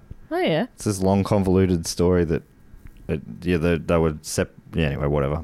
There's Okay, a there reason you why go. Jack is John. Would you believe it? There's a reason for We'll it. do a report on it one day. So they Rex, Beach, and Ethel was a bit of love at first sight. Oh, you don't say. Maybe at least for Rex. Finally, her soulmate. Yeah, finally she can settle down. Very. How old is she now? 86? No, what Fucking is hell. it? It's like it's 45. So what's that? But her passport says she's 17. Yes. Oh my God, you are horrific. What? Have you got some sort of condition? Oh my God, why are you aging so fast? Are you Benjamin Button? Are you fucked in the face? You got a face like a dropped pie. Still That's gone delicious today. moldy. Oh my Oh, God. okay. Yeah, it's Moldy no pie good. though, You can't Dave? eat With it. blue cheese? No, Moldy blue? just mold. Oh. So very soon after meeting, they were engaged, and with all her cash, Ethel wanted to make a big splash with an extravagant wedding. Her wedding ring was being especially designed and contained another 32 diamonds. She also had an extravagant wedding dress made by Edward Molyneux, designer to the stars and creator of royal wedding gowns, and was having it flown in from his studio in Paris. Flowers were being specifically grown in a hot house outside of Sydney for her bridal bouquet, as well as bouquets for her 4 bridesmaids. They were. How does she have I bridesmaids? said, I said the wrong word. I said specifically, specially. Oh. Specially grown. Yeah, but that's still ridiculous. They were also specifically grown for her, I Yeah. guess. I think both true. They're just also special. Yeah, I Yeah. wasn't pulling you up on that Jess, at all. look, You got I think it was still immediately technically defensive. okay. What I was baffled by wasn't specially or specifically the flowers. It was that she had 4 bridesmaids. Yes. How does she have any friends? They're all from this group that she's just met in Sydney, Oh my god. including her assistant, I believe. And does that not ring any bells for people? Yeah, that people you're going, like, no, you didn't. "Oh, Oh, well, everyone close to me died in the war, I guess, or they're so far away. Fuck, how I want good to start a new just life be able here. to blame the war for everything. Oh. She's now got 2 wars to blame. Yeah. God, that Oh, must how have been lucky. nice. How lucky to have lived through 2 world wars. I've got nothing to blame for the fact that I don't have any friends. Oh, come on. What? This is a pandemic. True. Hey. I lived through that. Nice. No bridesmaids. She organised doves to be released as the bride and groom emerged, and the wedding service itself would feature a full choral choir. Am I saying that right? Mm-hmm. Choral. Coral.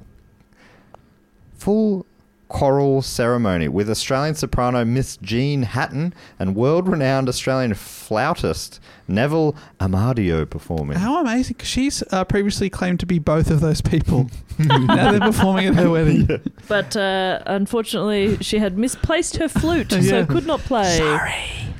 The Australia Hotel was booked for the reception with an unlimited supply of the best French champagne. An enormous 4-tiered wedding cake topped with another elaborate floral arrangement was to be the centerpiece of an extravagant buffet. I mean, this is not only her biggest wedding, but probably her first one, even though this is brought husband number 10 or something, where there's any kind of ceremony or a party, right? Like the I others. think she had one, I think, that was pretty big in a church. Oh, maybe a couple. Yeah, and okay. one of those she left straight after as well. Isn't that wild? Do you think yeah, the ones that she's fleeing from straight away. But one of them was in a church and stuff and she fled. Oh my god. Another one, I think the giblets, I think might have been in a church as well. Right. And actually, yeah, maybe a few of them. But this is this one she's going all out. This Unlimited is cash. huge, yeah. This one, she's playing the rich person. Yeah. Where normally she's sort of... No, maybe she's normally some sort of an equal partner. She's always saying she's a bit rich and she's marrying a rich person as well. So it was all stuff that like hadn't been since the war. Everything was rations and all this sort of stuff. So it was a real big deal. Do you reckon coming out of the war. her son seeing this being like, you bought me a newsagents? I mean, couldn't you have bought me like an oil company or something? You are so rich. So rich.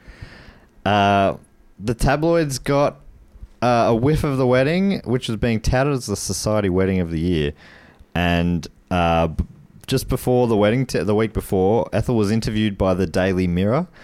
Ethel proudly showed off an engagement present she received from her friend Dr. Cunningham, a puppy she named Tingaling. When the reporter suggested it was an unusual gift, Ethel disagreed, saying, "Not at all. He knew I used to own this wonderful breed back in England before the war. I was once offered 3,000 guineas for my best stud dog, but he refused, of course." Oh, but I refused, of course. The dog said, "That's not enough for me." No, thank you. 3,000 guineas. We'll add a zero and we might be able to talk. but Woof, woof. I tried to figure out what 3,000 guineas was, but I think it's like a fuckload of money. Yeah, right. But I couldn't really... But she's just talking absolute shit there. Yeah, that's just a riff. She just does not care at all. She again told her imaginary backstory with a few details tweaked here and there. She was then asked about her fiancé and even added a fib to his story, saying he was at the Anzac landing, which he wasn't. He read that in the paper, was like, "Why'd you say that? That's weird." She's like, "Oh, sorry, I got confused. I thought you were." Sorry, one of my husbands was. "I thought you were at that famous thing." I don't know you that well. Yeah, we met 3 weeks ago. Yeah. I just fill in the details with things that I like. Your favourite colour is brown. Brown. Of all of them. I like brown. No one likes brown. Thing of browns, chocolate, it's coffee, it's dirt. No. It's all the big ones. The big three. It's shit. The big four. Is that what colours meant to be? Yeah. I wouldn't know. Gentleman never shits, but I'm surprised I've never seen one. The only ones I've ever seen are those white dog ones Yeah. that sort of crumble when you pick them up. That's right. Stop picking them up. You thought all poo was white and crumbly. Why are you Another picking one going through the fingers. Never get one back to the lab. I don't know what experiments I'm doing, but it's getting so late. It's so fucking late. We haven't done this for a while. Yeah, we know we've been recording during the days, haven't we? And this is the longest report I've ever written. But we are coming to the end of it. How long into are we, Dave? 2.5. Over 2.5. Crikey. It's a great story, though. Holy shit. I'm loving it. Yeah, how's it going to end? I'm having such a good time. I'm I'm just thinking- tired and need to pee. I'm thinking a bus into the chapel, hitting her on at the front, maybe. I think all of her husbands appear and they all get a bat. It's Poirot style. That famous one, won't say which one, where everyone gets a shot. So, leading up to the event, a few days before, a social card playing night was held, hosted by lawyer and ex-politician Mac McDonald. Ethel was dominating the games, winning hand after hand. Mac noticed that she was going to a handbag each round. So what do you call it? It's not a round, is it? Each hand. Yeah, each hand she was going into a handbag. Each handbag. Makes sense. Makes sense. He couldn't be 100% sure, but he had a funny feeling she was cheating. In fact, he was quite sure she was cheating. But he thought to himself, why would a woman of her standing sink so low? It didn't make any sense. Anyway, a few days later, it's time for the big day. Or as we already know, the big wedding day that wasn't. While Livesey and her bridesmaids were readying themselves for the event, there was a knock at the door. It was Mac McDonald and groom-to-be Rex Beach. Mac McDonald. Mac McDonald. And Rex Beach. Fuck. So it's like, has she made up the other people's names in her life as well? Ridiculous. Your name is now Rex Beach. Nice to meet you, Rex Beach. Mac was so sus on Ethel's card playing that he investigated her history. Rex, Mac, and Ethel went into another room and Mac listed everything he found out. All the marriages, the bigamy, the outstanding fraud charges, all the inconsistencies between her stories and what he'd found out. Jeez, what a journalist, what an investigator. Yeah. So because he was a lawyer, he went on to, he was in politics later. So he had connections, I guess. Database. Just got on the World Wide Web. Yeah, and this is all within... onto the Internet Movie Database. Yeah, just gave her a fantastic. Google. And this is all within a few days, so he figured it out pretty quickly. That's the kind of friend you need, because that's going to save Rex a lot of embarrassment. Yes. And cash. And cash. Ethel pleaded with Rex to let her explain, but the wedding was off. Max, I'm telling you, don't do it. don't do this, we got to bail. On the Monday morning, so you gave her a couple of days, Mac went to the police to let them know what he'd found out. Later that morning, 2 police officers arrived at Ethel's apartment, but they found only her personal assistant, Joyce Dick, who had been working for Ethel since she moved to Sydney earlier that year. Joyce Dick. That's fake. Joystick. Joystick. Joystick. Joystick. Yeah. The police asked Joystick what she knew about Ethel, and Dick replied that she knew a lot less than she thought. I lost control of my mouth then. She knew a lot less than she thought. Everything she thought she knew was a lie. She'd been fooled as well. In the end, I guess she knew Dick. Ethel had vanished. They discovered she'd been driven to a train station south of Sydney. Oh, she probably fucking married someone at the train station. Was she tied to the tracks? That would be all right. I'd be happy with that. Telling her driver that she was going to Melbourne. Sydney police continued to search for her. An arrest warrant arrived from South Australia for Mrs. Florence Elizabeth Ethel Livesey, alias Gardner, alias Anderson, alias Stevens, alias Lockwood, alias Pamela and Pilkington, alias Gloria Gray. Anderson. They went, that's so stupid, we'll leave it off. Leave that one off. That's embarrassing. The warrant was for the 12-year-old charge of fraud. So one of the ones she bailed on at the court. Mr. Livesey back in England had also sent his attorney out to Australia to try and get his money back. Police followed up reports of sightings of Ethel in Tasmania, Melbourne, Sydney and Brisbane. There were many tip-offs. Some of them were pretty unlikely, like being seen walking down a busy Sydney street in broad daylight. Apparently, because it was a big news in the papers as well, so they're like, obviously she's not walking down main streets. But there was a better lead in Brisbane, based on her buying a train ticket from Brisbane to North Queensland, but when the police arrived at the station, she wasn't on the train. It seems like she'd bought a ticket as a decoy. Oh, wow.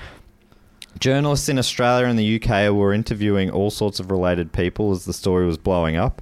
Someone from London's Daily Mail tracked down Ethel's dad on the Isle of Man, explaining to him the story. Oh, no. I feel so bad for him. Oh, no. Heartbroken with what he learnt, he replied, "Before she left, she told me she was returning shortly."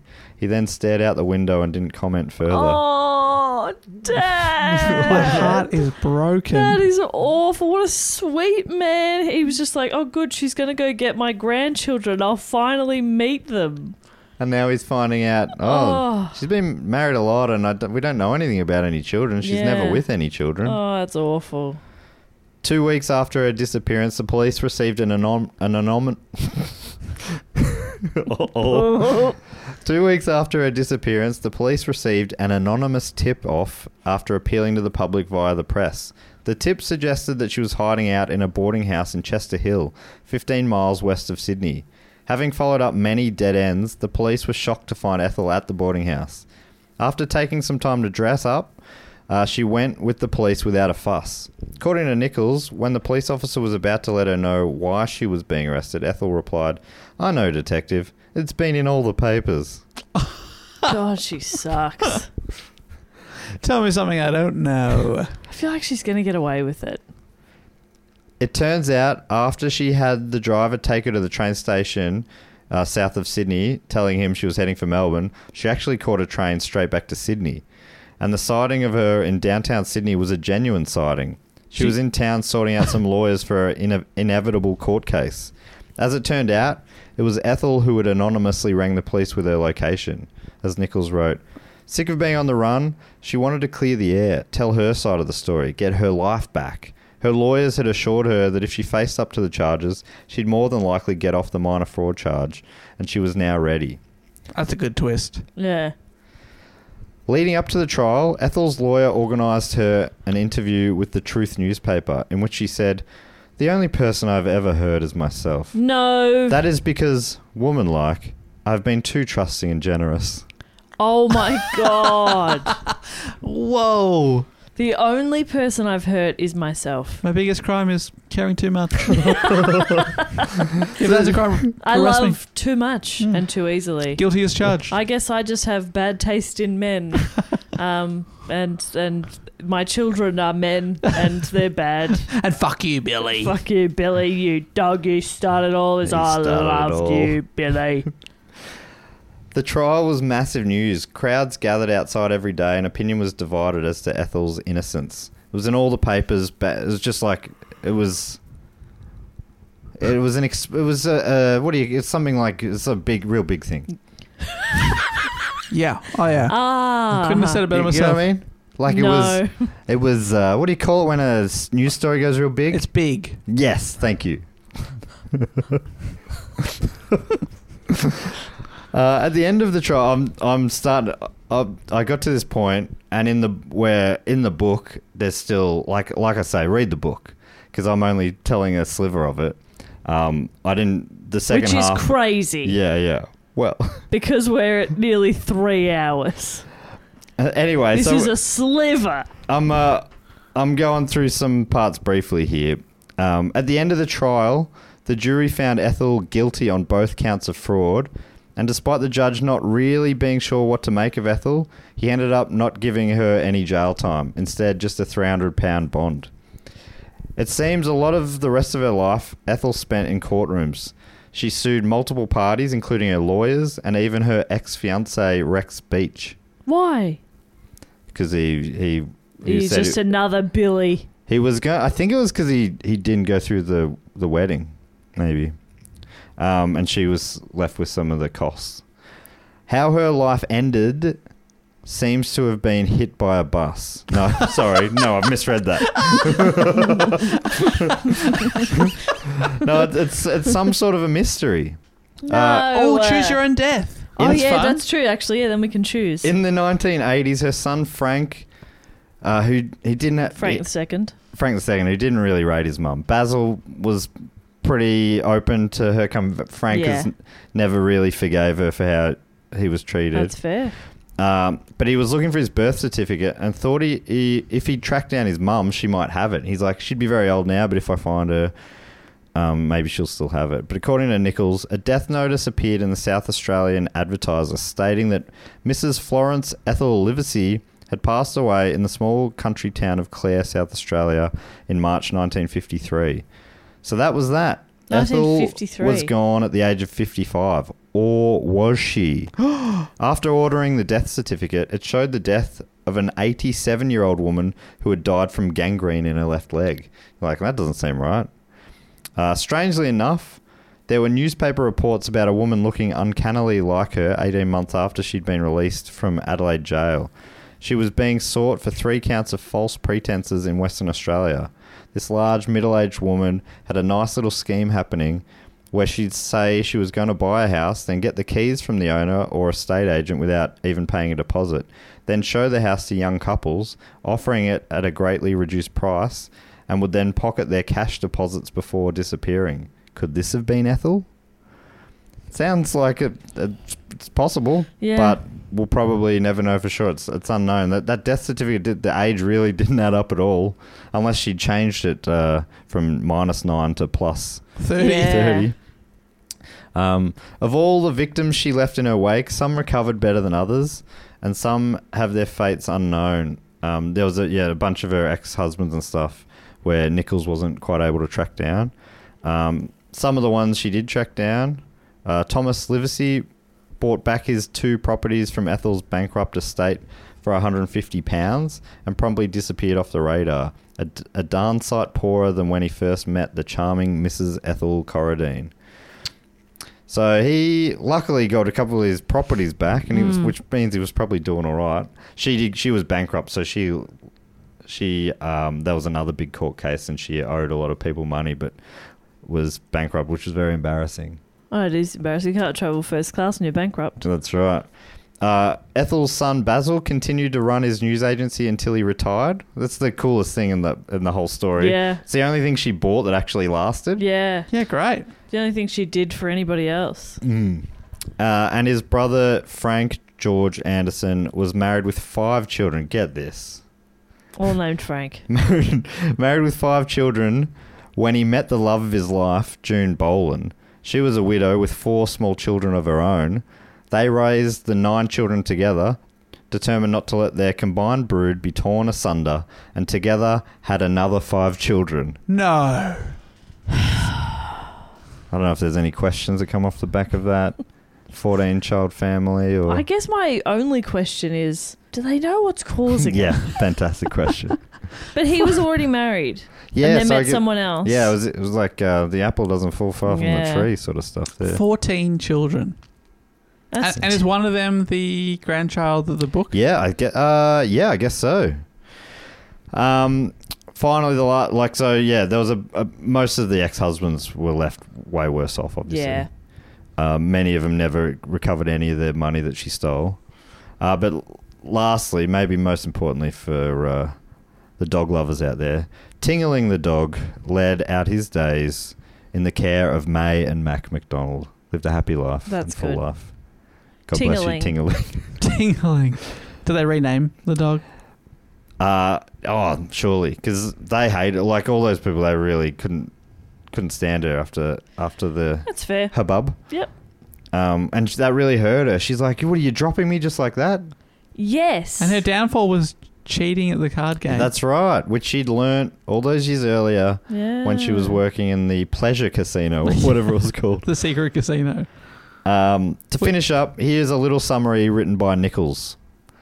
At the height of her career, if you could call it that, Mrs. Livesey was a household name. She had over 40 aliases, 8 official marriages, 5 divorces, 4 children to different men, and had travelled throughout the continent to America, Asia, and the Pacific in the best style possible. Had numerous arrests and court appearances, and was imprisoned several times. Florence Elizabeth Ethel Swindles was an actress, an artist, a stowaway, a spy, a gambler, an air raid warden, a nurse, an heiress, and above all, a notorious con woman.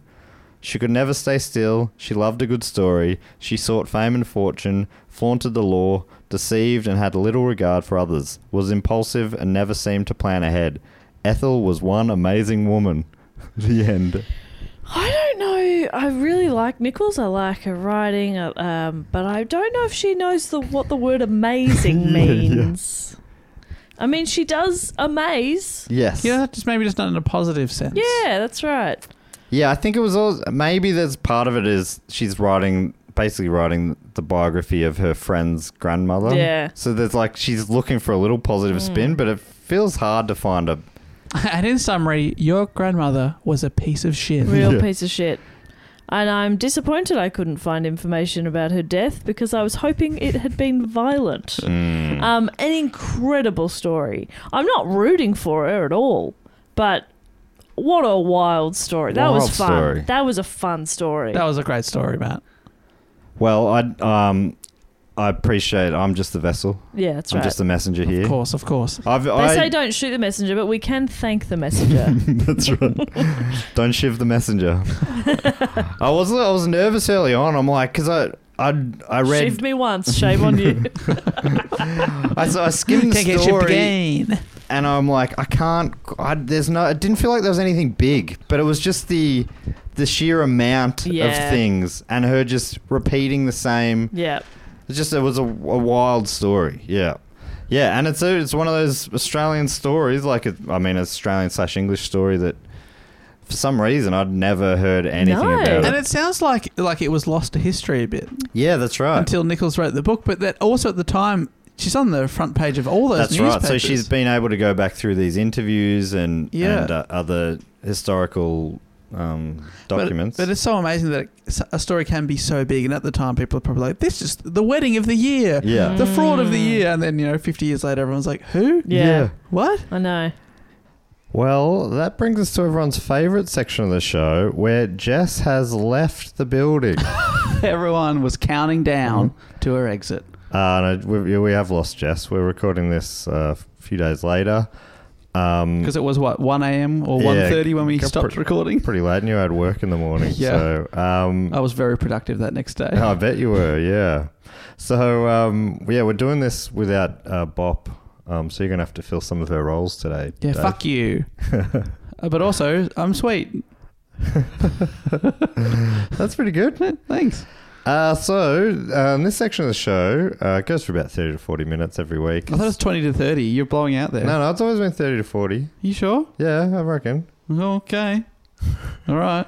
It's normally around 30, but sometimes it nudges up to 40. But All right. Well, someone will get the graph going and we'll get an average. yeah, Get a mean, get a median. there's a few some people outliers. who get hurt by it, by the length of it sometimes. But, this isn't for them, even though it kind of is, because some of them are Patreon supporters. But this is the section where we thank our great supporters who support us at patreon.com/dogoonpod or dogoonpod.com.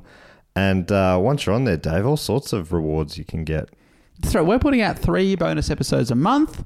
At the moment, you also get access to the back catalogue, which includes heaps of mini reports on some pretty wild topics, as well as we put out our Brendan Fraser themed podcast, Phrasing the Bar. Our Dungeons and Dragons, Dugo D&D, get the whole campaign there. Lots of stuff to listen to, as well as access to the Facebook group, which is very, very nice. Pre-sale tickets. You get to vote for topics and just feel good about supporting the show. You get to feel good, hey? Hey? What more reward could you want? Exactly. And the first of the rewards that we get into is the fact, quote, or question section, which I think has a jingle that goes something like this. Fact, quote, or question.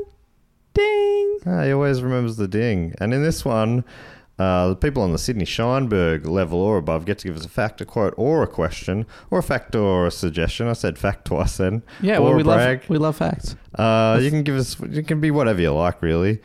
And you also get to give yourself a title. And we read 4 out each week. I don't read them until I read them. Mm-hmm. And this week, the first one comes from Pete Holberton. Dave, who I believe you bumped into. Am I remembering that right? Yes, Pete, how are you? On the streets of South Yarra, I bumped into Pete whilst he was headphones in, and he goes, I'm listening to you right now. Listening to an episode. So that was quite amazing.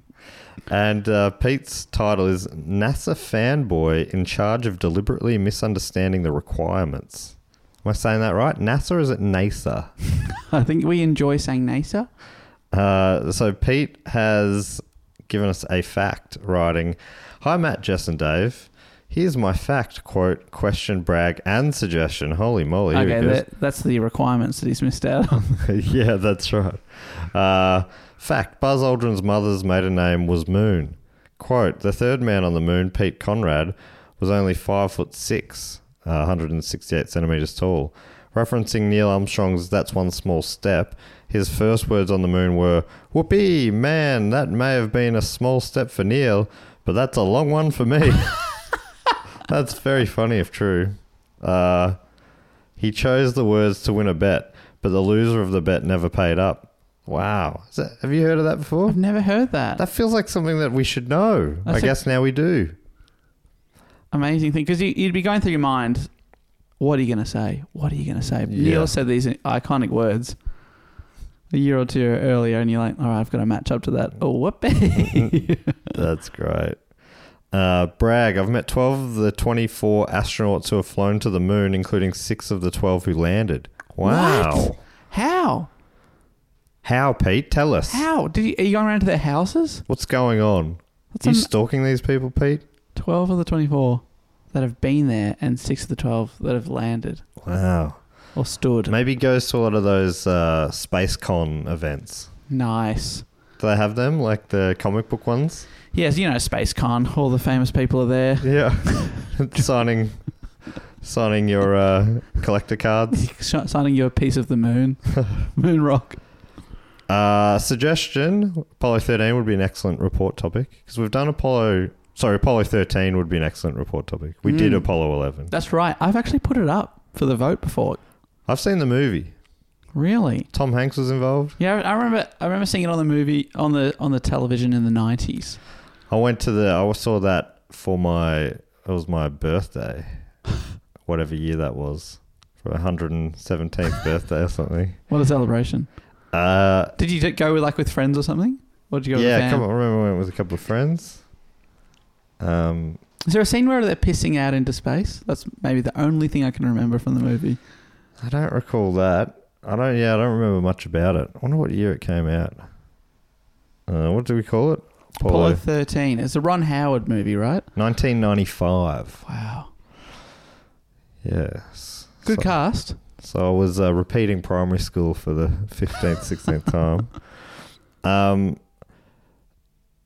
And question, is this taking the piss? I'll answer my own question. Yes, it is. I promise I won't do it again.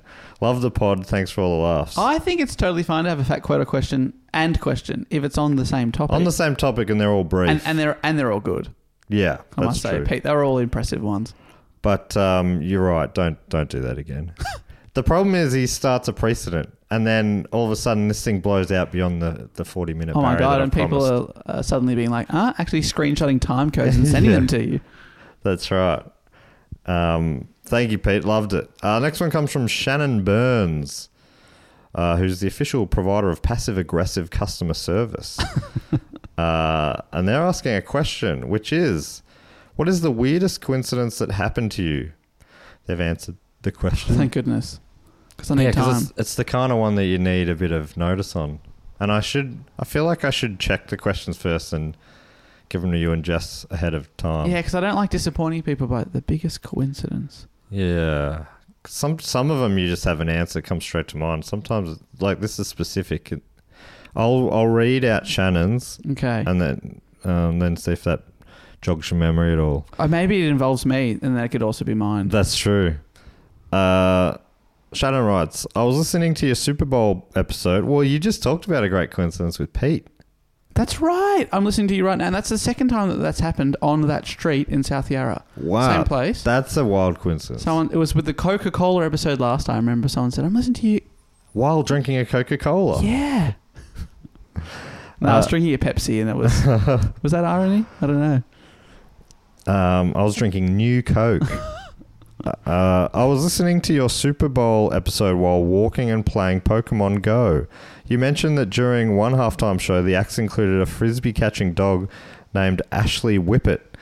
I was walking past a Pokemon Go gym at that moment and decided to check which players had Pokemon.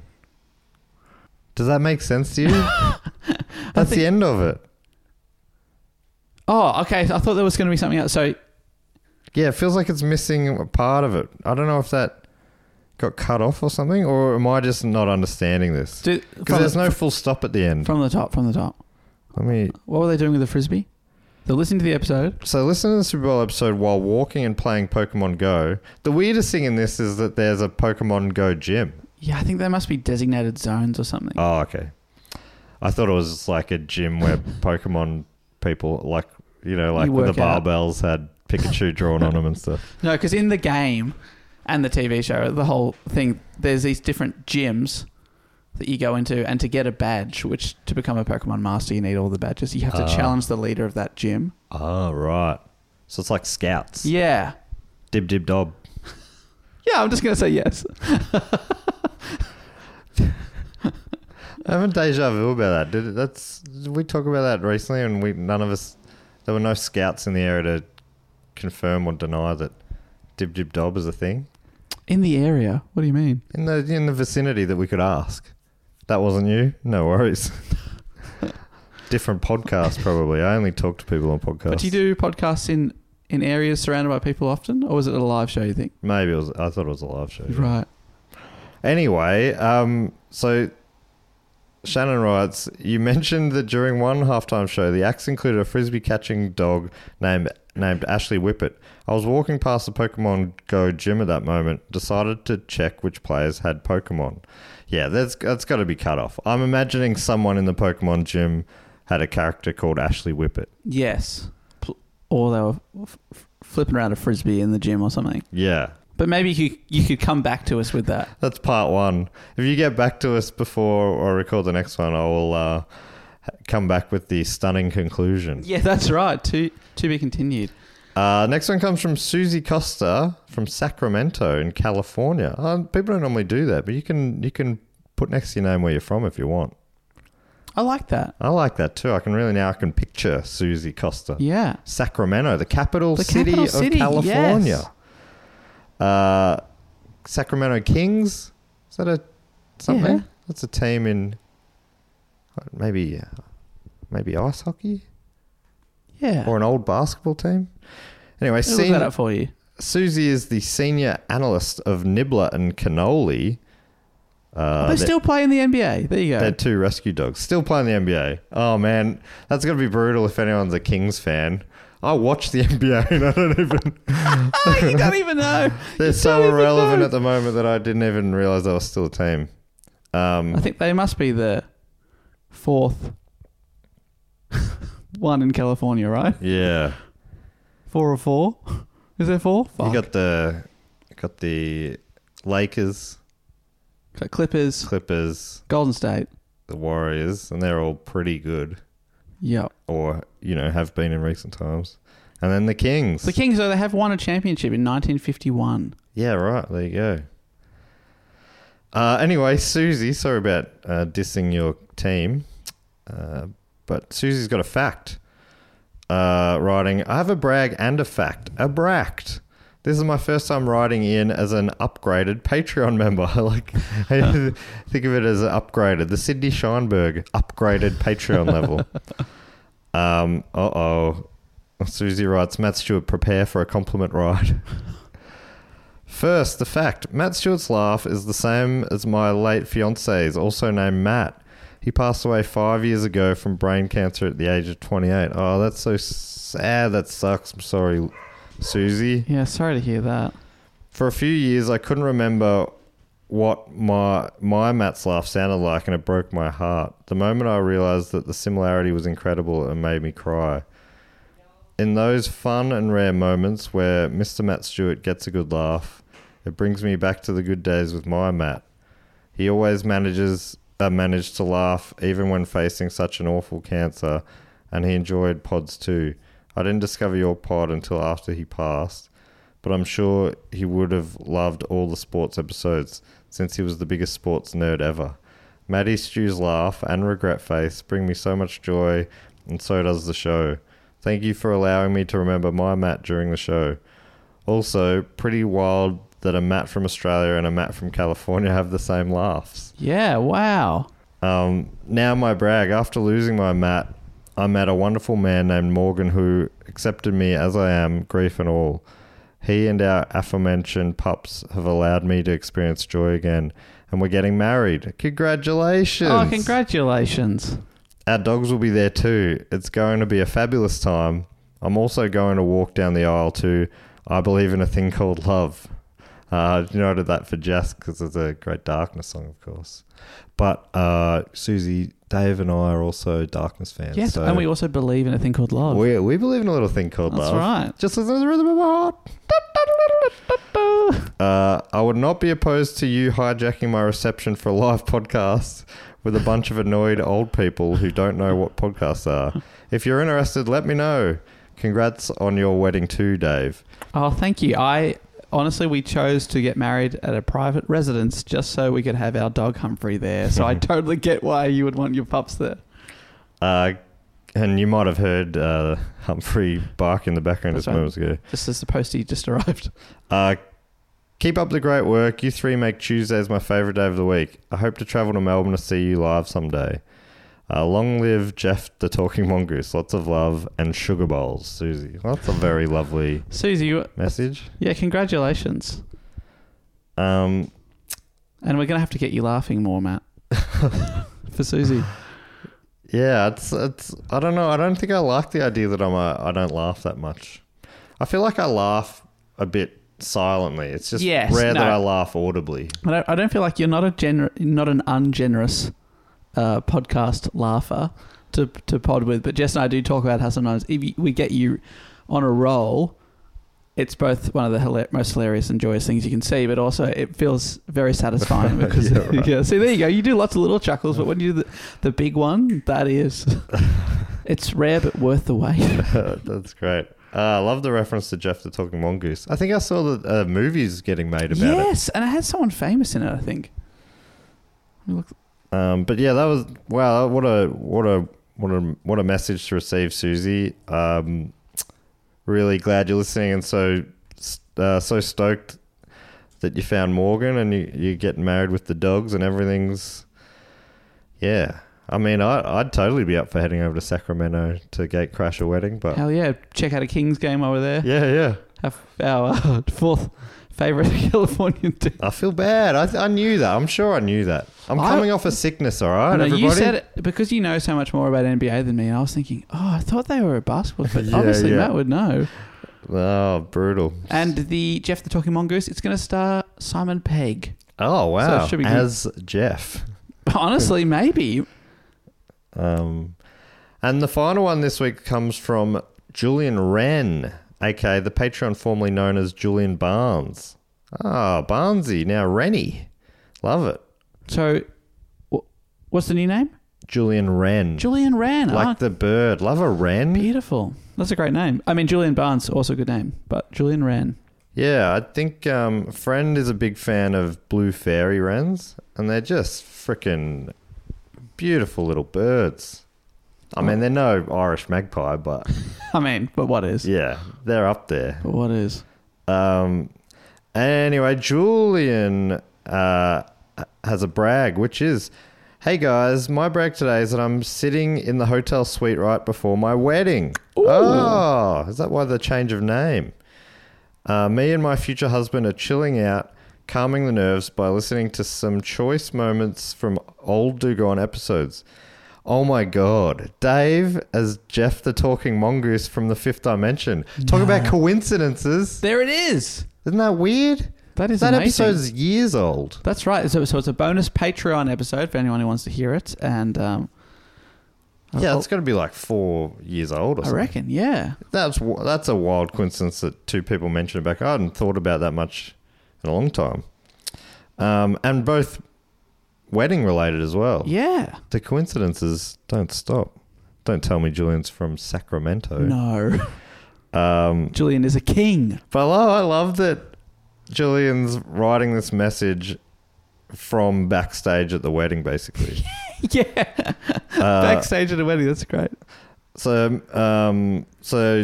at the time, chilling out, listening to moments from Do Go On episodes, including Jeff the Talking Mongoose from the Fifth Dimensions and cries of Release the Slugs are a very calming presence on this very busy day. Obviously, marrying the man I love is very exciting, but what's equally exciting is I get to take his last name, which is a huge upgrade from my boring old one. Julian Wren is absolutely a name I feel would be admired by the podcast. Big fan. It is. It sounds like an actor's name, don't you think? Julian Starring Wren. Julian Wren. Yes. Or even a director. Directed by Julian Wren. And if I'm being honest, Julian Barnes is already pretty good. That is a good name. Yeah. You started from a solid, ground level. You were a Barnesy. And you've shot into the stars, Now into the stratosphere. You're a Renzi. The Renosphere. It's a renaissance. I should probably wrap this up and go get married.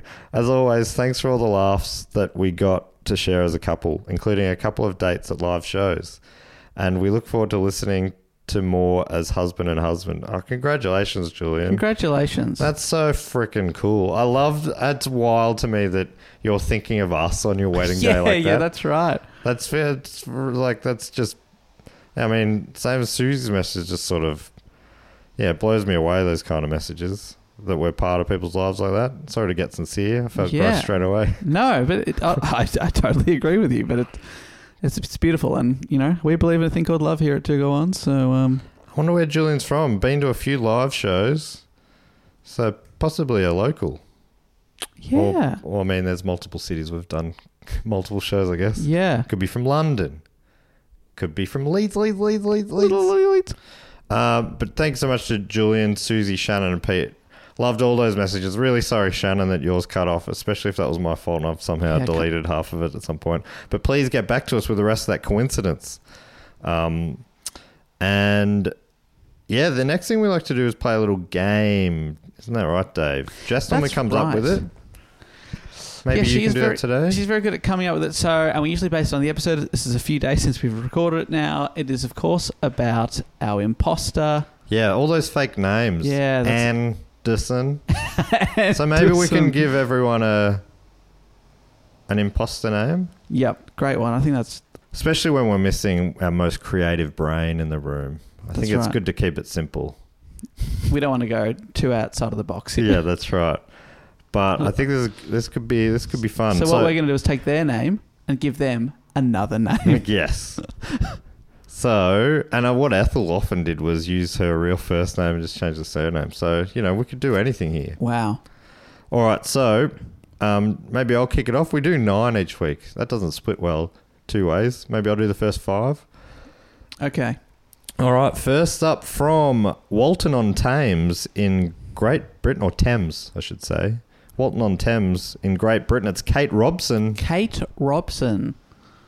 What about Kate's changed their name to Crate McHobson? Oh, yeah, that's good. So it's hidden in plain sight. So close. So if Kate accidentally said the wrong name, they'd be like, sorry, did you say Kate or Crate?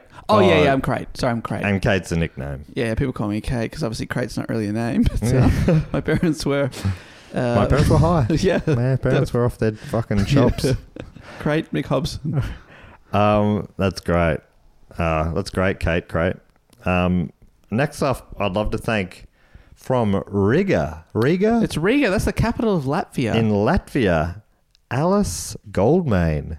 Oh, fantastic name right off the bat. Oh my god, that's hard to change that to be any better. Yeah, it won't Alice be better. Or Elise Goldmane. The other thing that Ethel would do would be using famous actors' names. Oh, okay. Yes, which, yes. People she really admired. So maybe Elise Goldmane could be Rebel Wilson. Like the actor. No? No, I don't. Or they pretend... I've never come across Yeah. them. I thought Rebel was Australian. No, Latvian. Latvian, yeah. People make that mistake all the time. Yeah. Couldn't probably point out Latvia on a map. Or Australia, I guess. Good luck. It's funny that my first instinct was Julia Roberts. I'm like, it's got to be a funnier name than that. And then my brain accessed Rebel Wilson. Thank you so much, Alice Goldmane, aka Rebel Wilson. And I'd also love to thank from Somerville in, I reckon, Massachusetts. Wow. In the United States. MA, or is it Maine? I mean, you've said it wrong, obviously. How do you say Massachusetts? Massachusetts. Thank you. I'd love to thank Adele Nicias. Adele Nicias. What about... was it Adele Nazim? That's the way that John Travolta mispronounced the Frozen. Yeah. Adele Nazim. Great. Adele Nazim. Perfect. Adele. I'm Adele. Oh, man. It must be so fun to have the name Adele. That's great. I'm Adele. Beautiful name, though. Imagine the first, part of your life, there weren't that many famous Adeles. Yeah. So, do you think maybe it would have felt like someone was muscling in on your territory? Yeah, whoa. I always thought that I'd be famous and that I'd be the Adele. I'm the famous Adele. Like, I'm the Dave. Yeah. Just saying. I guess you could shorten it to make it your own. Or change it to the Dell. Yeah, she's Adele, but I'm the Dell. So. The Dell. I'm just looking up Somerville, Massachusetts. You're absolutely right. Home to Tufts University. Oh, Tufts. Just enjoy that. I'd also love to thank from Toronto in Ontario, Canada, Hayley Davison. Hayley Davison went around when passing through Goulburn. Got done for taxi evasion under the name Enrique Iglesias. Which is one of the great names all time. Enrique Iglesias. Yeah, Enrique Iglesias is now Enrique in handcuffs. Wow. Enrique. Man, I love that name, Enrique Iglesias. I'm sure I've talked about this before. Maybe I've just done it. I've tweeted it out. There was one time in year 7, I cannot explain my actions. Why, the window bit of a wallet. I had a Velcro wallet. You open up the window bit where, people would put a picture of their family or a dog or something. I had a picture that I'd cut out of a newspaper of Enrique Iglesias and Anna Kournikova. I think you have told us about this. It's very funny. I just can't explain myself. Why did I do that? Well, they were the it couple. They were a hot couple, and people, is that your mum and dad? Yes. Yes, it that's is. my mum and dad. My granddad is Julio. Julio Iglesias. Another great name. Frickin' hell. That family's overflowing. Oh my goodness. Anna Kournikova's the boring name of that family. Come on. They still together? I believe so. Anna and Enrique? Beautiful. You never hear about the success stories. No, in that's love. right. They'd only ever make the news again if they broke up. The final one from me, from Lenexa in Kansas in the United States, Mandy Richter. I mean, how freaking great have all these names been? God. Mandy Richter is very close to Andy Richter. It is very close to Andy Richter. Okay. Is that Conan's sidekick? Yeah. Okay. Do you think it could be Andy Richter? Well, what about Mandy Richter to go under the so close? What a Moanin' O'Brien. Oh, yeah. Moaning O'Brien. Yeah, I think that makes a lot of sense. Moanin' O'Brien. Sorry, Conan. No. Moanin' O'Brien. You've heard of Moanin' Myrtle? That feels like it That a could be thing? like a jazz musician or something, do you think? Yeah. Old Moanin' Waylon. O'Brien. Yeah. What was the Bleeding Gums Murphy? Yeah. Yeah.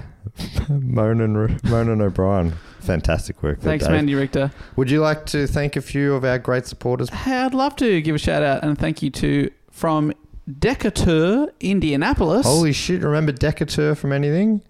I think we said it wrong, and we're probably saying it wrong there because I got a lot of corrections on it. I'm like, I'm never going to need to know these corrections. When am I going to say this place name again? Do you remember But what the was Super mentioned? Bowl episode, the Decatur Staleys was one. Maybe they won the first ever what became the NFL championship. Looks like it could be. Here we go. I'm listening to it. Decatur. Yeah, I remember getting a few messages of people like, "Oh, it's actually pronounced," and I'm like, "Oh, I was, I always want to pronounce things right, but usually I'll pay more attention if I'm like, oh, that's a common thing that'll come up again. Like I eventually figured out how to say, I think, or Akron. Oh, fuck. Akron. No. Yeah, like wren. Like and the that's wren. how there was the bird. Someone Akron. sent a picture showing it's pronounced like the bird wren. So, from Decatur, it's Cat Rogers. Cat Rogers from Decatur. Well, seeing as I believe their famous team was the Staleys, maybe what about Staley Knife? Staley Knife. I love it. Which is, yeah. I don't know, yeah, Staley. I can't remember why they were named Staley. Doesn't really matter. But when I think of Staley, I think of Stanley. And when I think of Stanley, I think of knives. Looks like it's now the Chicago Bears. Oh, right. I would have explained all this on the episode. Yeah, I know, but you just can't remember. I retain 5%. 5%, and you named every team, so every original team. Thank you so much to Staley Knife, aka Cat Rogers.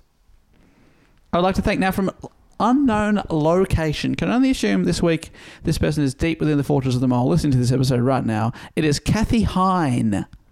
Kathy Hine. Kathy Hine. Hine. Well, when I think Hine, I think Heinz. Okay. And when you think Heinz, what do you think? Beans. Yeah. Beans means Heinz. As the famous ad says. A good name would be Beans Means. Beans means, yes. So what's your name? Beans Means. Beans means. Any questions? Is Challenging that? Is that your first and last name or your first name? First and last. First Beans. Beans, yeah. Surname Means. Yeah. With a Z. Yeah. Like Heinz. Like Heinz.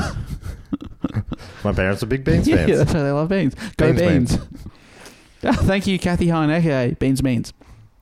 I'd like to thank now from Perth in Western Australia, it's Jordan Quinn. Jordan Quinn. What was that song? That old song? The something Quinn. It's like the Magnificent Quinn or something. Oh, like very old? Like 60s. Okay, because that sounds like, like maybe a Bob Dylan song that was covered by a band who made it more famous. Because that to me the sounds Mighty like Quinn. When the Saints go marching in. Right. That's what I thought you meant, like something that old. The Mighty Quinn. Mighty's a good name. Good first name. By Manfred Mann made it a hit. Manfred Mann's not a bad... not a bad... What about first name Man, middle name Fred, surname Man? Oh yeah. So if you know them quite well, it's Man Man.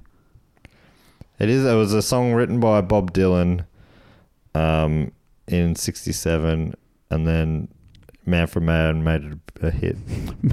Manfred Mann. Manfred Mann. Jordan Quinn, aka Manfred Mann. Thanks so much. And finally, I'd like to thank from Pittsburgh, Pennsylvania. Go Penguins. Go Penguins. Is that right? We're allowed to say that one? Yeah, Pittsburgh's the Penguins. Thank you to Jake Kaliga. Jake Kaliga. Oh, that's a name you could set your watch to. Oh. Detective Jake Kaliga. This might be one of the greatest batches of names we've ever had. I think every week somehow you guys manage to top it. Jake Kaliga. Okay. Something to do with penguins. Pen's a good name. Pen. Yeah, Penn. And Kaliga is a bit like college, like a university. What do you think of? What would you call a penguin who went to university?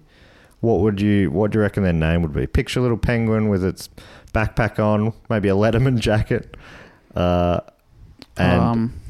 he's going to a kegger party. Oh yeah. But he's also like getting really good grades. His CPR or whatever they say, SATs are high. SATs, STDs, he's got them all. What about, I'm thinking Jason the Penguin. Jason the Penguin. Jason. So is Jake Kaliga's fake name, surname the Penguin? Jason the Penguin. I'm incognito. Oh yeah, what's your name? Jason the Penguin. And Jake never takes his sunglasses off. Yeah. Even at night and inside. Jason Penguin. Jason the Penguin. There's the middle name. So normally just goes around as Jason Penguin. But if you're being, on his SAT report card it says Jason the Penguin. So thank you very much to Jake, Jordan, Kathy, Kat, Mandy, Haley, Adele, Elise, and Kate. The last thing we like to do is welcome a few members in to the Triptych Club. Just 2 inductees this week. So the way this works is if you're on the shout-out level or above for 3 straight years, you're welcomed in to the Triptych Club. It's a bit of theatre of the mind. There's a big room. There's a stage. Dave's standing on the stage. He's your hype man. The crowd, everyone who's been welcomed in before is going to be in there clapping along, cheering your name. And Dave's going to welcome you in with a little pun work on your name or something like that. I'll be at the door. I'll be reading out your name as you enter. Dave's also booked a band normally for the after party. Yeah, absolutely. This week, you're never going to believe it, we've actually got Bob Dylan. Holy shit. Performing from 1967, his hit song, later covered by Manfred Mann, The Mighty Quinn. The Mighty Quinn. Wow. But he's doing like the 30-minute like Bob Dylan version. Yeah, he's doing all his he's playing all his songs that were made famous by other people. Yeah. So all along the Watchtower and other. Yeah. Well, there's quite a few. He'd probably be able to pad out a whole set with songs that are probably more famous by other people that he wrote. So there's just 2 inductees. Jesselman comes up with a cocktail, the Ethel. So I'd say it's going to be Ethel. The Ethel. Would it just be like straight meth? Yeah, methylated spirits. Methylated spirits, yeah. Just homemade vodka. Yeah. But sold to you as if it's a very high quality. Yes, that's right. It'll be in a martini glass. Yeah. Oh. You sip it and you go, oh, that's strong. And you go, yeah, you get used to it. Just keep drinking and also give me some money. Yeah, that one is $100 yeah. for the drink and a meet and greet. Can you imagine Ethel just sitting at a desk and people lining up to meet her? Back then, that's what they did. They were lining up. They're like, we don't even know who it is, but look at this queue. It must be someone important. It must be good. All right, so just 2 names this week. You ready, Dave? I am ready. So usually Jess hypes me up. Did you say you're going to hype me? I'll hype you up, please. Yeah. Okay, I need you. Okay. Because obviously a hype man needs another Yeah, hype no, up. I'm feeling good. Sometimes I'm a bit negative because often you do a really bad job. But today, I want to put that to one side. That's why I'm going to put the history of your past performances to one side. I want to believe in you. I'm going to try and look at it glass full. Oh, God. Glass half full. Half glass full. That's a good name.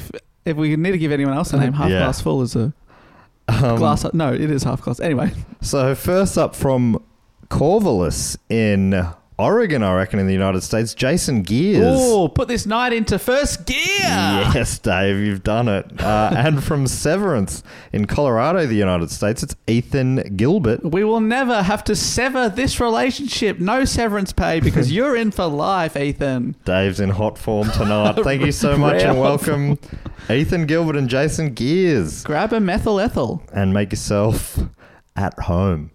Methyl Ethel's a band. Yeah, it is, isn't it? Too bad they're not playing. But anyway. But we got, we got Bob Dylan. Is anyone complaining about getting fucking Bob Dylan? There'd always be someone complaining. I just don't get his voice, man. So that brings us to the end of the episode. Anything else we need to tell people, Dave?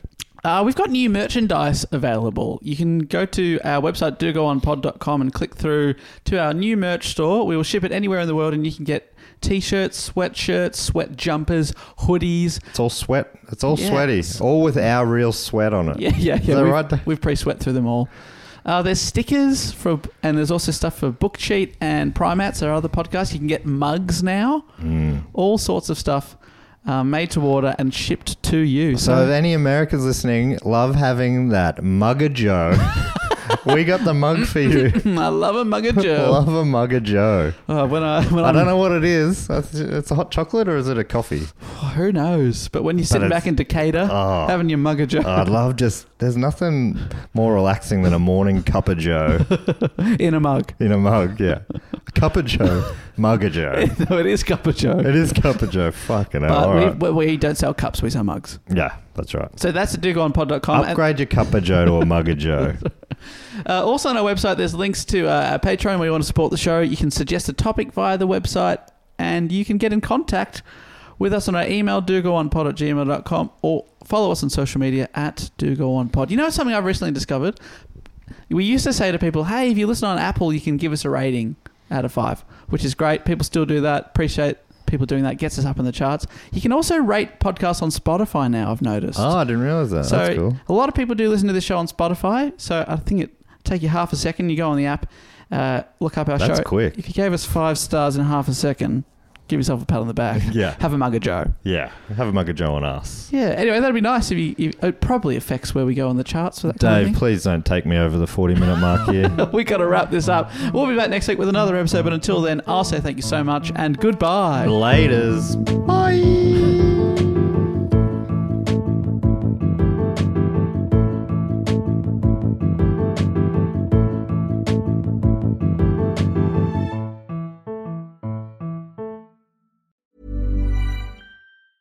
Ever catch yourself eating the same flavorless dinner 3 days in a row? Dreaming of something better? Well, HelloFresh is your guilt-free dream come true, baby. It's me, Keke Palmer. Let's wake up those taste buds with hot, juicy pecan-crusted chicken or garlic butter shrimp scampi. Hello Fresh. Stop dreaming of all the delicious possibilities and dig in at HelloFresh.com. Let's get this dinner party started. Hey, it's Paige DeSorbo from Giggly Squad. High quality fashion without the price tag. Say hello to Quince. I'm snagging high-end essentials like cozy cashmere sweaters, sleek leather jackets, fine jewelry, and so much more. With Quince being 50 to 80% less than similar brands.